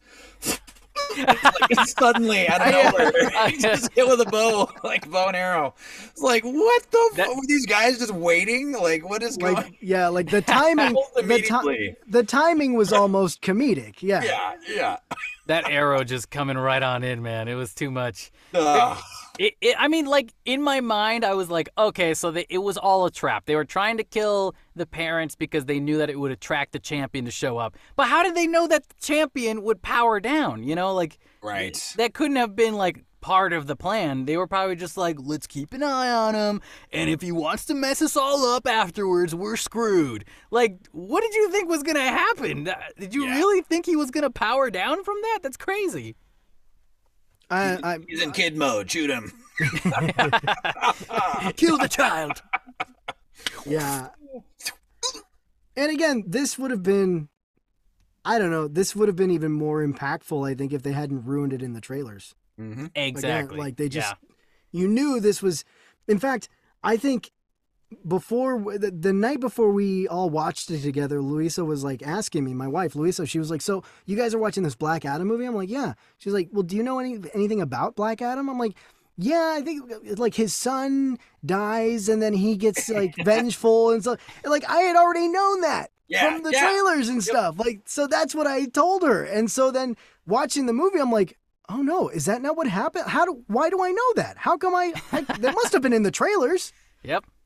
It was an unnecessary misdirect, Mm-hmm. I put it in the trailer. Yeah. Yeah. It's as they were explaining it, I was like, I know.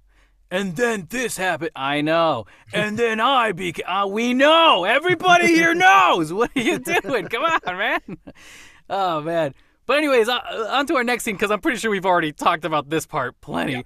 Yeah. Feeling incapable of becoming a true hero, Adam surrenders to the JSA, who take him to a Task Force X black site. Soon after, Fate sees an ominous premonition of Hawkman's impending death again.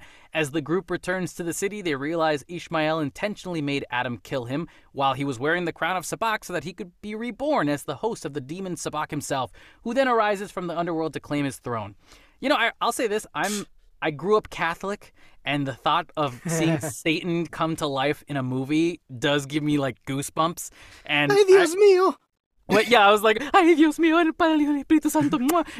But as soon as I saw, like, freaking devils, Beelzebub, and all these other people from the underworld, Diablo. I was like, yo, like, my goosebumps are, like, going up right now. This is crazy. Cool. My hair is lifted. They look so badass. Like, the design, whoever did the visuals for all these devil-like characters nailed it. Because it made me go, whoa. But other than that, the 2D, like, they're all just two-dimensional characters. I'm the bad devil. I'm the other bad devil. We give you the power to be a bad devil. Now I'm Sabak, the third bad devil. It's like, all right, we get it. You guys are bad devils. Okay. But it does look pretty cool. Is it crazy? I didn't like the CG on this character. Oh, you didn't? I didn't. No. Sabak himself, like Sabak. when he's when he's out in the daylight, like when he's in the daylight, it's like what are you guys talking about then? When he first goes to hell. When he first goes to hell, yeah. And everything's Satan, because actual Satan. Because you know, like what they always say is like cool, when you do CGI in the dark, it's a lot easier to hide all the shitty quality of it. Yeah. Because there's less to look at. There's less lighting on it, so the focus isn't as heavily imprinted on the screen, but then again, when you see Sabak in the daylight, you're like, oh god, they should have worked on that a little bit more. But the concept was really cool. Like I thought the concept was awesome. Yeah, I agree. No, for that scene when he was actually in the underworld or hell or wherever, that all looked cool. Yeah.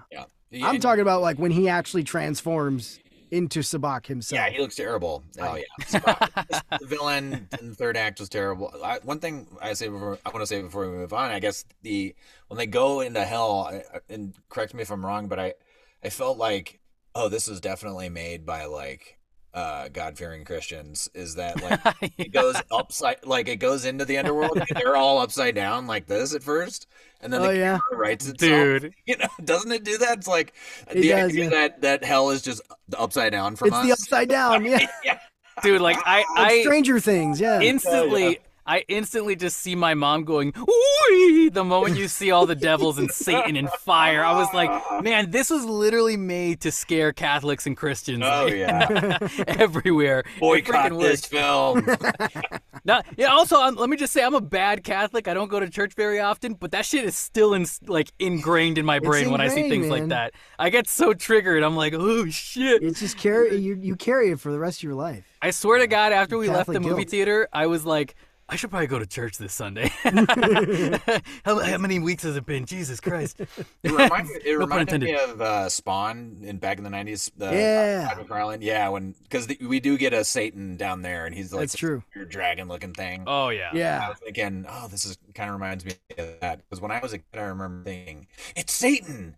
Awesome! I was into it. Well, and if you think that was badass, our next scene... there's my burp. I'm so sorry, everybody. Jesus. Our next scene, Sabak summons his Legion of Hell, clearly with his burp powers, to terrorize Kahndaq. But Aman, alongside Adriana and Kareem, rallies the people of Kahndaq to repel them. I'm just laughing about that now, but let me keep going. The JSA prepares to face Sabak in Acton's ruins, but fate creates a magical force field that forbids Hawkman, Cyclone, and Atom Smasher from entering and reveals that Hawkman's death can be avoided with his own sacrifice. Fate then fights Sabak alone and at the same time uses an astral projection to release Atom. Sabak kills Fate, causing the force field to disappear and allowing the others to fight. All right, Ted, I know you're thinking about something. What do you got for me? Okay, so there's the whole thing where we know that he's not telling Hawkman about his death, and then he tells him finally. And Hawkman's like, good, I've always wanted to die. Yes, great. And, by the way, the vision that he sees happens anyways. It happened just like he saw it, yep. It happens but does it happen? But it happens differently. So really, Dr. Fate. Language. Yeah. You're going to have a lot of editing to do, Kevin. Very, very much so. So the force field thing, really dumb looking. This is when Dr. Fate looked really his coolest, when he was doing all this stuff and simultaneously, using his powers. What I didn't like was when The Rock escapes in his skinny body with the face superimposed on it and kicks the crap out of all these guys. Yes. With his weak body, like he's still OP. Yeah. And then he goes into this water. OP, still. He'd like drown. He's like drowning. Like, why wouldn't you just say Shazam when you were in the thing? Like the Shazam, do they have to hear it?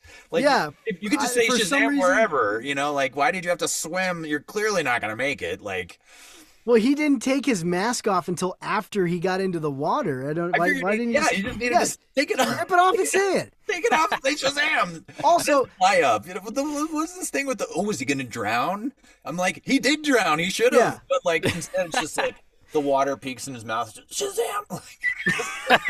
also, so he doesn't have his powers now, right? He doesn't have his powers yet, No. but yet he still has this ability to just like ninja his way around and kick the shit out of these guys. Like, why is he still able to fight the way he fights His without? body is thousands of years old. I was amazed that when he said Shazam, he didn't like crumble. Like. There were Yeah. multiple moments where he should have died in that Oh sequence. yeah. And he just didn't. But why is he? Totally should've But drowned. how cool was it, guys? Yeah, take the Shazam powers away. How is he still a really good fighter? Like, you didn't see this before in the flashbacks. To Like, me, before to he got me, the powers bestowed upon him, like he wasn't like this badass fighter before. I Where is think this it coming was from? it was the power of friendship that made him want to get Ah, out there. Yeah. Well, so okay, that segues me into the idea that to me that scene, the reason why I enjoyed it was because of the editing. Like, yes, I was just saying earlier that the editing sucked, but this one scene, the editing was so cheese, and you Oh, hear Dr. man. Fate going, "The world is counting on you. You have two choices, Black Adam.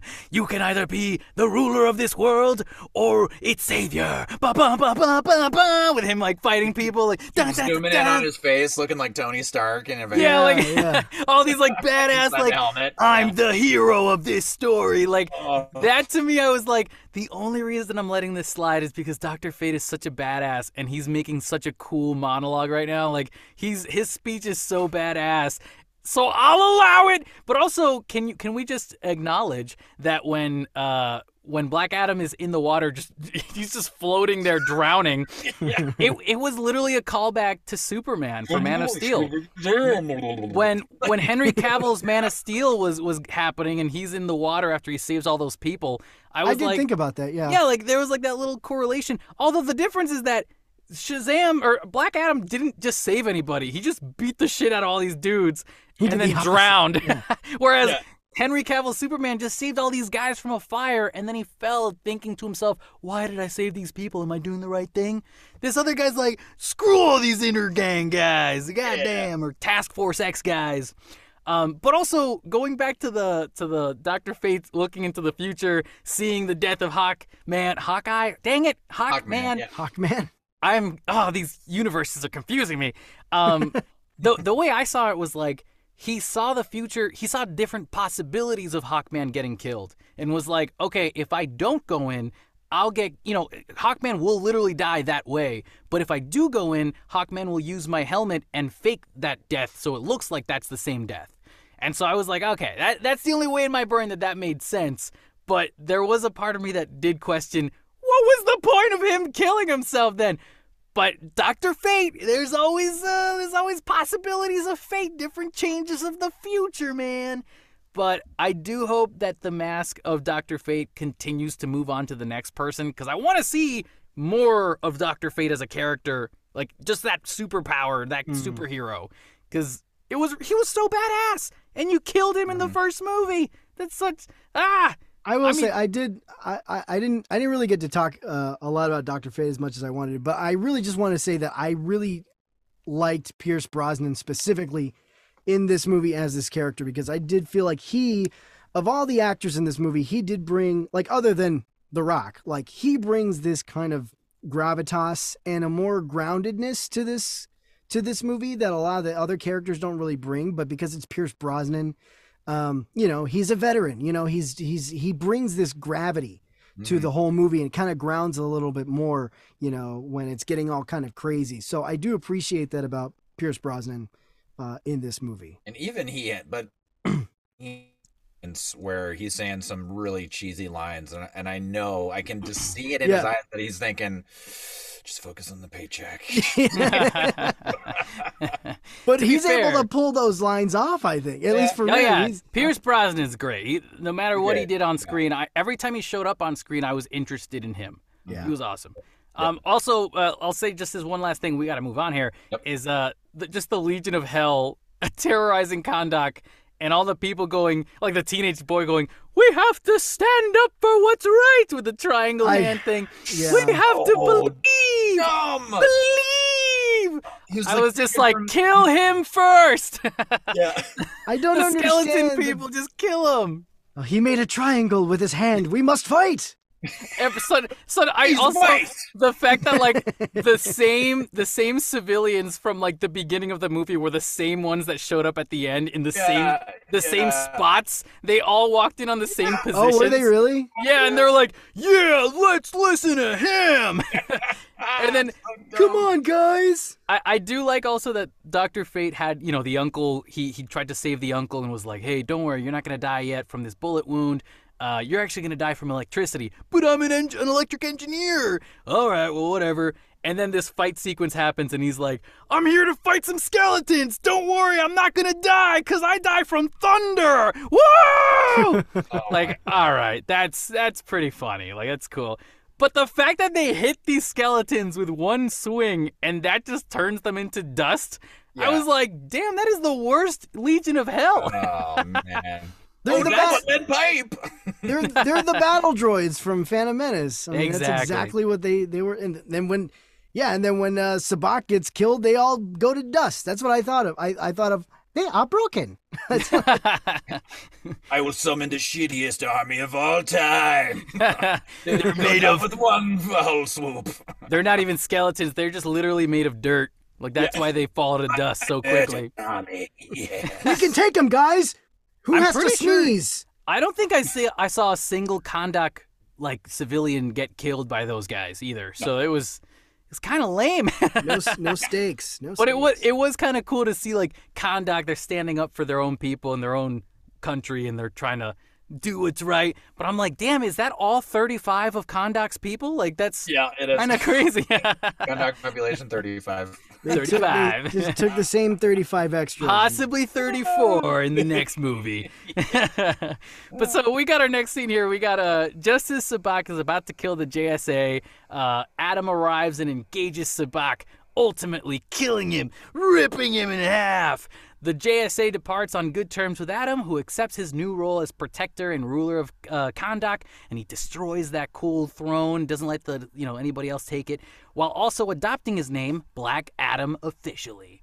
What did you guys think about this ending fight sequence with Sabacc? Who gives a shit? You knew he was gonna win. You knew this is just like, let's beat the devil, and every Christian went, yay! Yeah. I mean, tearing him apart was fun. I was gonna say that was pretty cool. Caught me off guard. He's just like takes him by the horns and like splits him in half, and like you see all the tendrils and all that stuff coming out. I'm like, oh, jeez, he's doing this. Like they're going there. Perhaps it's another reason why the writing was genius, because it was a metaphor for Black Adam getting rid of his sins and just ripping him away. Reaching. You are so reaching right now. No. No, I think the fight sequence, I was like, okay, just give me a big CGI battle sequence and let's get it over with. But how are we gonna close this storyline with Black Adam? Like, is he just gonna be like the ruler? That's it. Like, there's no president, and Kahndaq is just him. Yeah, just telling people how to live their lives in this country. Is that how it's gonna work? Yeah. How's the government being established here now? Like with him, I guess, ruling. I don't know. Yeah. I will sit in this chair now, and you can ask me. They don't really delve into the. Does he believe in democracy? The political structure of Kahndaq very much. They don't really. We're just gonna let him? Okay, he's our ruler now. He's got a cape now too, so now he's like super cool. He has to be our ruler. He's got a cape. Right. When he resummoned Shazam, he had a different costume. Yeah, like, he's got a cape. now I'm a different kind of hero, an anti-hero. Like, all right, well, Well, he accept his role, right? He was like, I'm not a hero, and then finally he accept his role as hero. So he's like, well, I guess I need a cape. yeah. Heroes have to wear capes. I was selecting my costume when I'm non-Shazam form. I was really but I thinking would about it. Mix it up this time. It's kind of sad that there's only one wizard left too in this world of Shazam, you know. And when he gets this power back, I wonder if that one wizard's like, "Wait, what the hell? Why? How did you? You're summoning my powers right now? Who are you? I thought you were gone for like 5,000 years. yeah. Are you that That's same crazy. dick we imprisoned? What the hell, man? How'd you get out? Yeah. Why don't Yeah. they show up? Be like, whoa, we Like, noticed. shit. How do you guys think this is gonna connect in some way in Shazam 2? Like, do you think Shazam's gonna have any interaction whatsoever with Black Adam in the next movie for him? Because Probably not. I just feel like there's such a disconnect right now from this character that's literally integrated with who Black Yeah. Adam is. So I don't know. Maybe we'll see an end credit sequence in Shazam where they're like, "Oh, by the way, you got one more problem to deal with, buddy. It's Black Adam. Shazam!" You know, Isn't to be continued. hasn't The Rock been going out in interviews and things like that talking about this movie, saying that this will be like, this movie is going to be like a turning point or like a New era. a new era, a starting off point, right? Yeah. So if we're looking at it this way, this doesn't tell me anything. No. Okay, this movie happened. We're left at the end of this movie going, okay, what? Superman's gonna come and they're gonna fight at some point. Pretty Okay, much. I don't know. mean, That's all I have. That's all I have. I think that, you know, Dwayne The Rock Johnson's been heard in interviews to say, like, he doesn't want to just go directly into Superman versus Black Adam because he knows that's what we want, like, right now. But it's too easy. It's too easy to just give us that. Give us a build-up and then show us the fight between the two. Or, even better, throw Shazam in there and make it Shazam versus Superman versus Black Adam. And, like, maybe Superman's trying to teach Shazam how to be a hero while they're fighting Black Adam and trying to uplift Shazam so that Shazam can step up and be the real winner of this battle. Like, it's not about Superman versus Black Adam. It's about Shazam needing to find out who he is as a hero.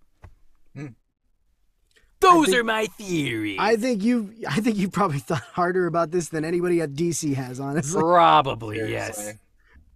Yeah.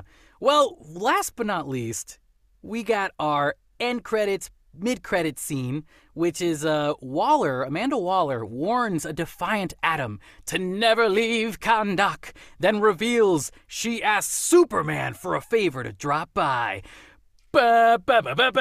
Superman suggests the two of them should talk, and we're left with end credits. I mean, let's be honest, that was like the elephant in the room that everybody already knew about.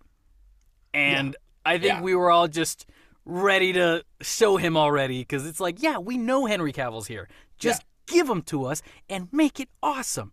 And boy, did they deliver, in my opinion, because they gave us the curly-haired freaking Clark Kent Superman, and his suit was curl. He's got the Superman curl now. and his suit was brighter colored with the nicer blue, with the, you know, popping out red. Like, man, it looks so cool. It looks so badass. I will say one thing is that as much as I think he's like the perfect Superman in my eyes, he did seem a little older. He had a couple of wrinkles on his face a little bit. I mean, these guys are, you know, well, DC is trying to figure their shit out. Their actors are going to age out of these roles, you know. Yeah. Shazam, that guy. Last time we saw Henry Cavill as Superman, it was what? Was it Justice League 2017? Yeah. I think that was the last time. Because we're not counting Peacemaker because you don't even see him. He's all in silhouette. Yep. But Jesus, 2017, 5 years. 5 years. 5 years, and you know, this is the next time we see Henry Cavill back as Superman. I'm so glad to see that. Yes, they're sticking with Henry Cavill as Superman. That's good to see, because I love Henry Cavill as Superman. I love his version of Superman. So honestly, it's a little confusing. So the whole thing with Justice League and then splintering off, and now all the trouble with the Flash. is that it's so disjointed if they don't hit a major reset for all the characters. Mm. And having Henry Cavill on, while I think it's awesome, is still holding on to that sort of broken, Yeah. Whedon Snyderverse. Yeah. You know, It's sending mixed signals. yeah, Which Yeah. is stuff that Kevin and I, we've been talking about that for a while. Is like, we don't know what they're gonna do. They don't know what they're gonna do, and they have not conveyed to us which direction they're going in. They have not made a clear, hard decision on any of this stuff. Mhm. It's a lot of just throwing spaghetti at the wall and seeing what sticks. Yeah. That's kind of what it feels like right now. Yeah. Definitely. Do you guys think if, because I know they've also been talking about the sequel to Man of Steel as a possibility Yeah. now that this is, been presented to us. If you guys had to see a new Superman movie, would you want it to be called Man of Steel 2? Or would it be better to just scrap that name and go for Superman as the main title? Sure, why not? Superman. Yeah, I like that. Like, I feel like don't- it's yeah. it's a good way to just say, hey, listen, we know this is the same actor, but this is a new universe we're starting now. Like, we're trying to forget about the old stuff into the new. I was gonna say, if they are trying to go with this kind of soft reboot of the universe, I feel like they might want to try and stay away from Man of Steel, right? Yeah. Probably use some different title. Yeah, why not Superman? Just call it Superman. Just call Yeah. it Superman. I think seeing Henry Cavill in a new appearance as Superman just kind of gave me this huge flash of ideas of I see what I did there. Of ideas where it's like, it doesn't mean that we have to go back to the Snyderverse and treat them as if they're still in that universe. We can, again, talking about Marvel with their multiverse stuff, we just kind of assume that there's multiverse now in the DCEU because Marvel has made it easy for us to kind of accept that.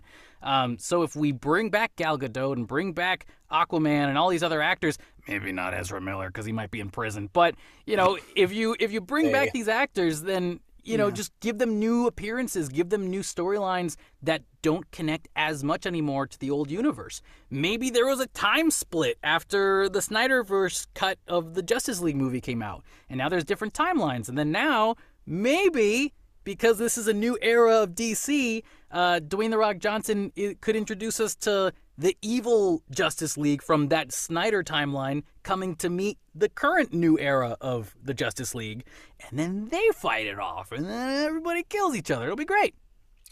And also, in the Flash TV show, I know that Earth 2 is a thing. They have a multiverse in the DC.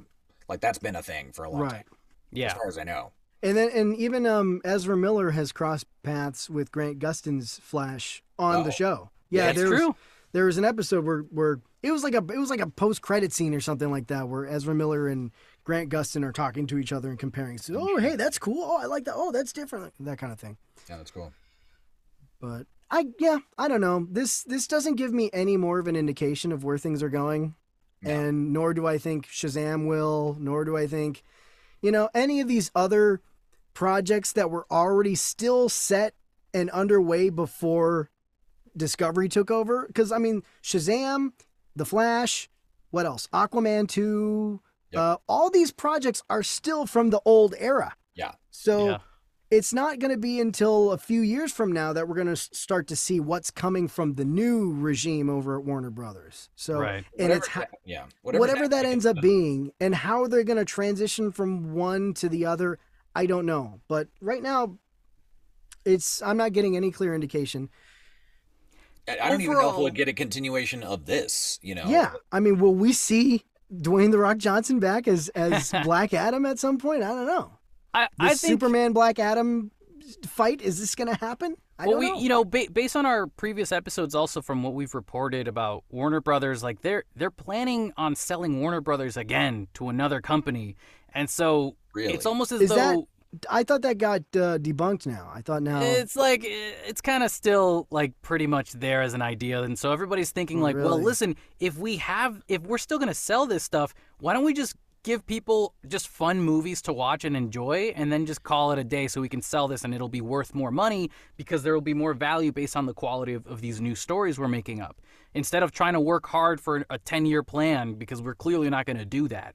Boy, that's disheartening. It is disheartening, That's but also kind it kind of the reason why I'm hopeful for Dwayne "The Rock" Johnson is because if Dwayne The Rock Johnson can nail this, and if he wants to take control for now, at least for the rest of this universe storyline stuff before it gets sold again, maybe the story can carry through for the next company. Maybe the next company that buys it will go, hey, you know what? We had a good time with the movies. They look great and successful.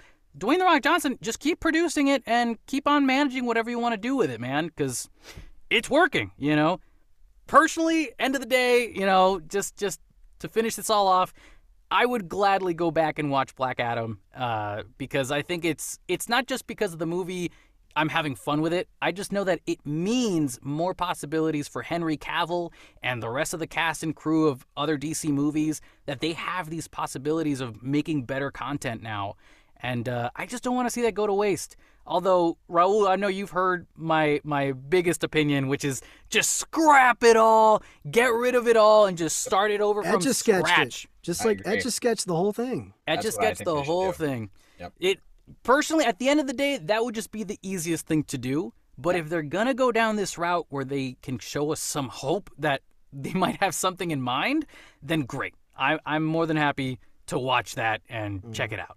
But, guys, with that all being said, we made it to the end. So, thanks for listening, everybody. You can follow us on Instagram at Real Geek News. You can also follow our separate handles on Twitter and Insta at Kevin A. Rivera VO and Raul Ceballos VO. Ted, where can we find you? At Ted Evans VO. If you want to boost the quality of our show, help us find more listeners, go on Apple Podcasts, give us a review. We love your support, and it really does help. It really does help people get eyes on our show. And want to help us share your passionate opinions? Send us an email at realgeeknews@gmail.com. We'll have all the description below. With that all being said, stay safe, stay classy, and most important of all, stay geeky, my friends.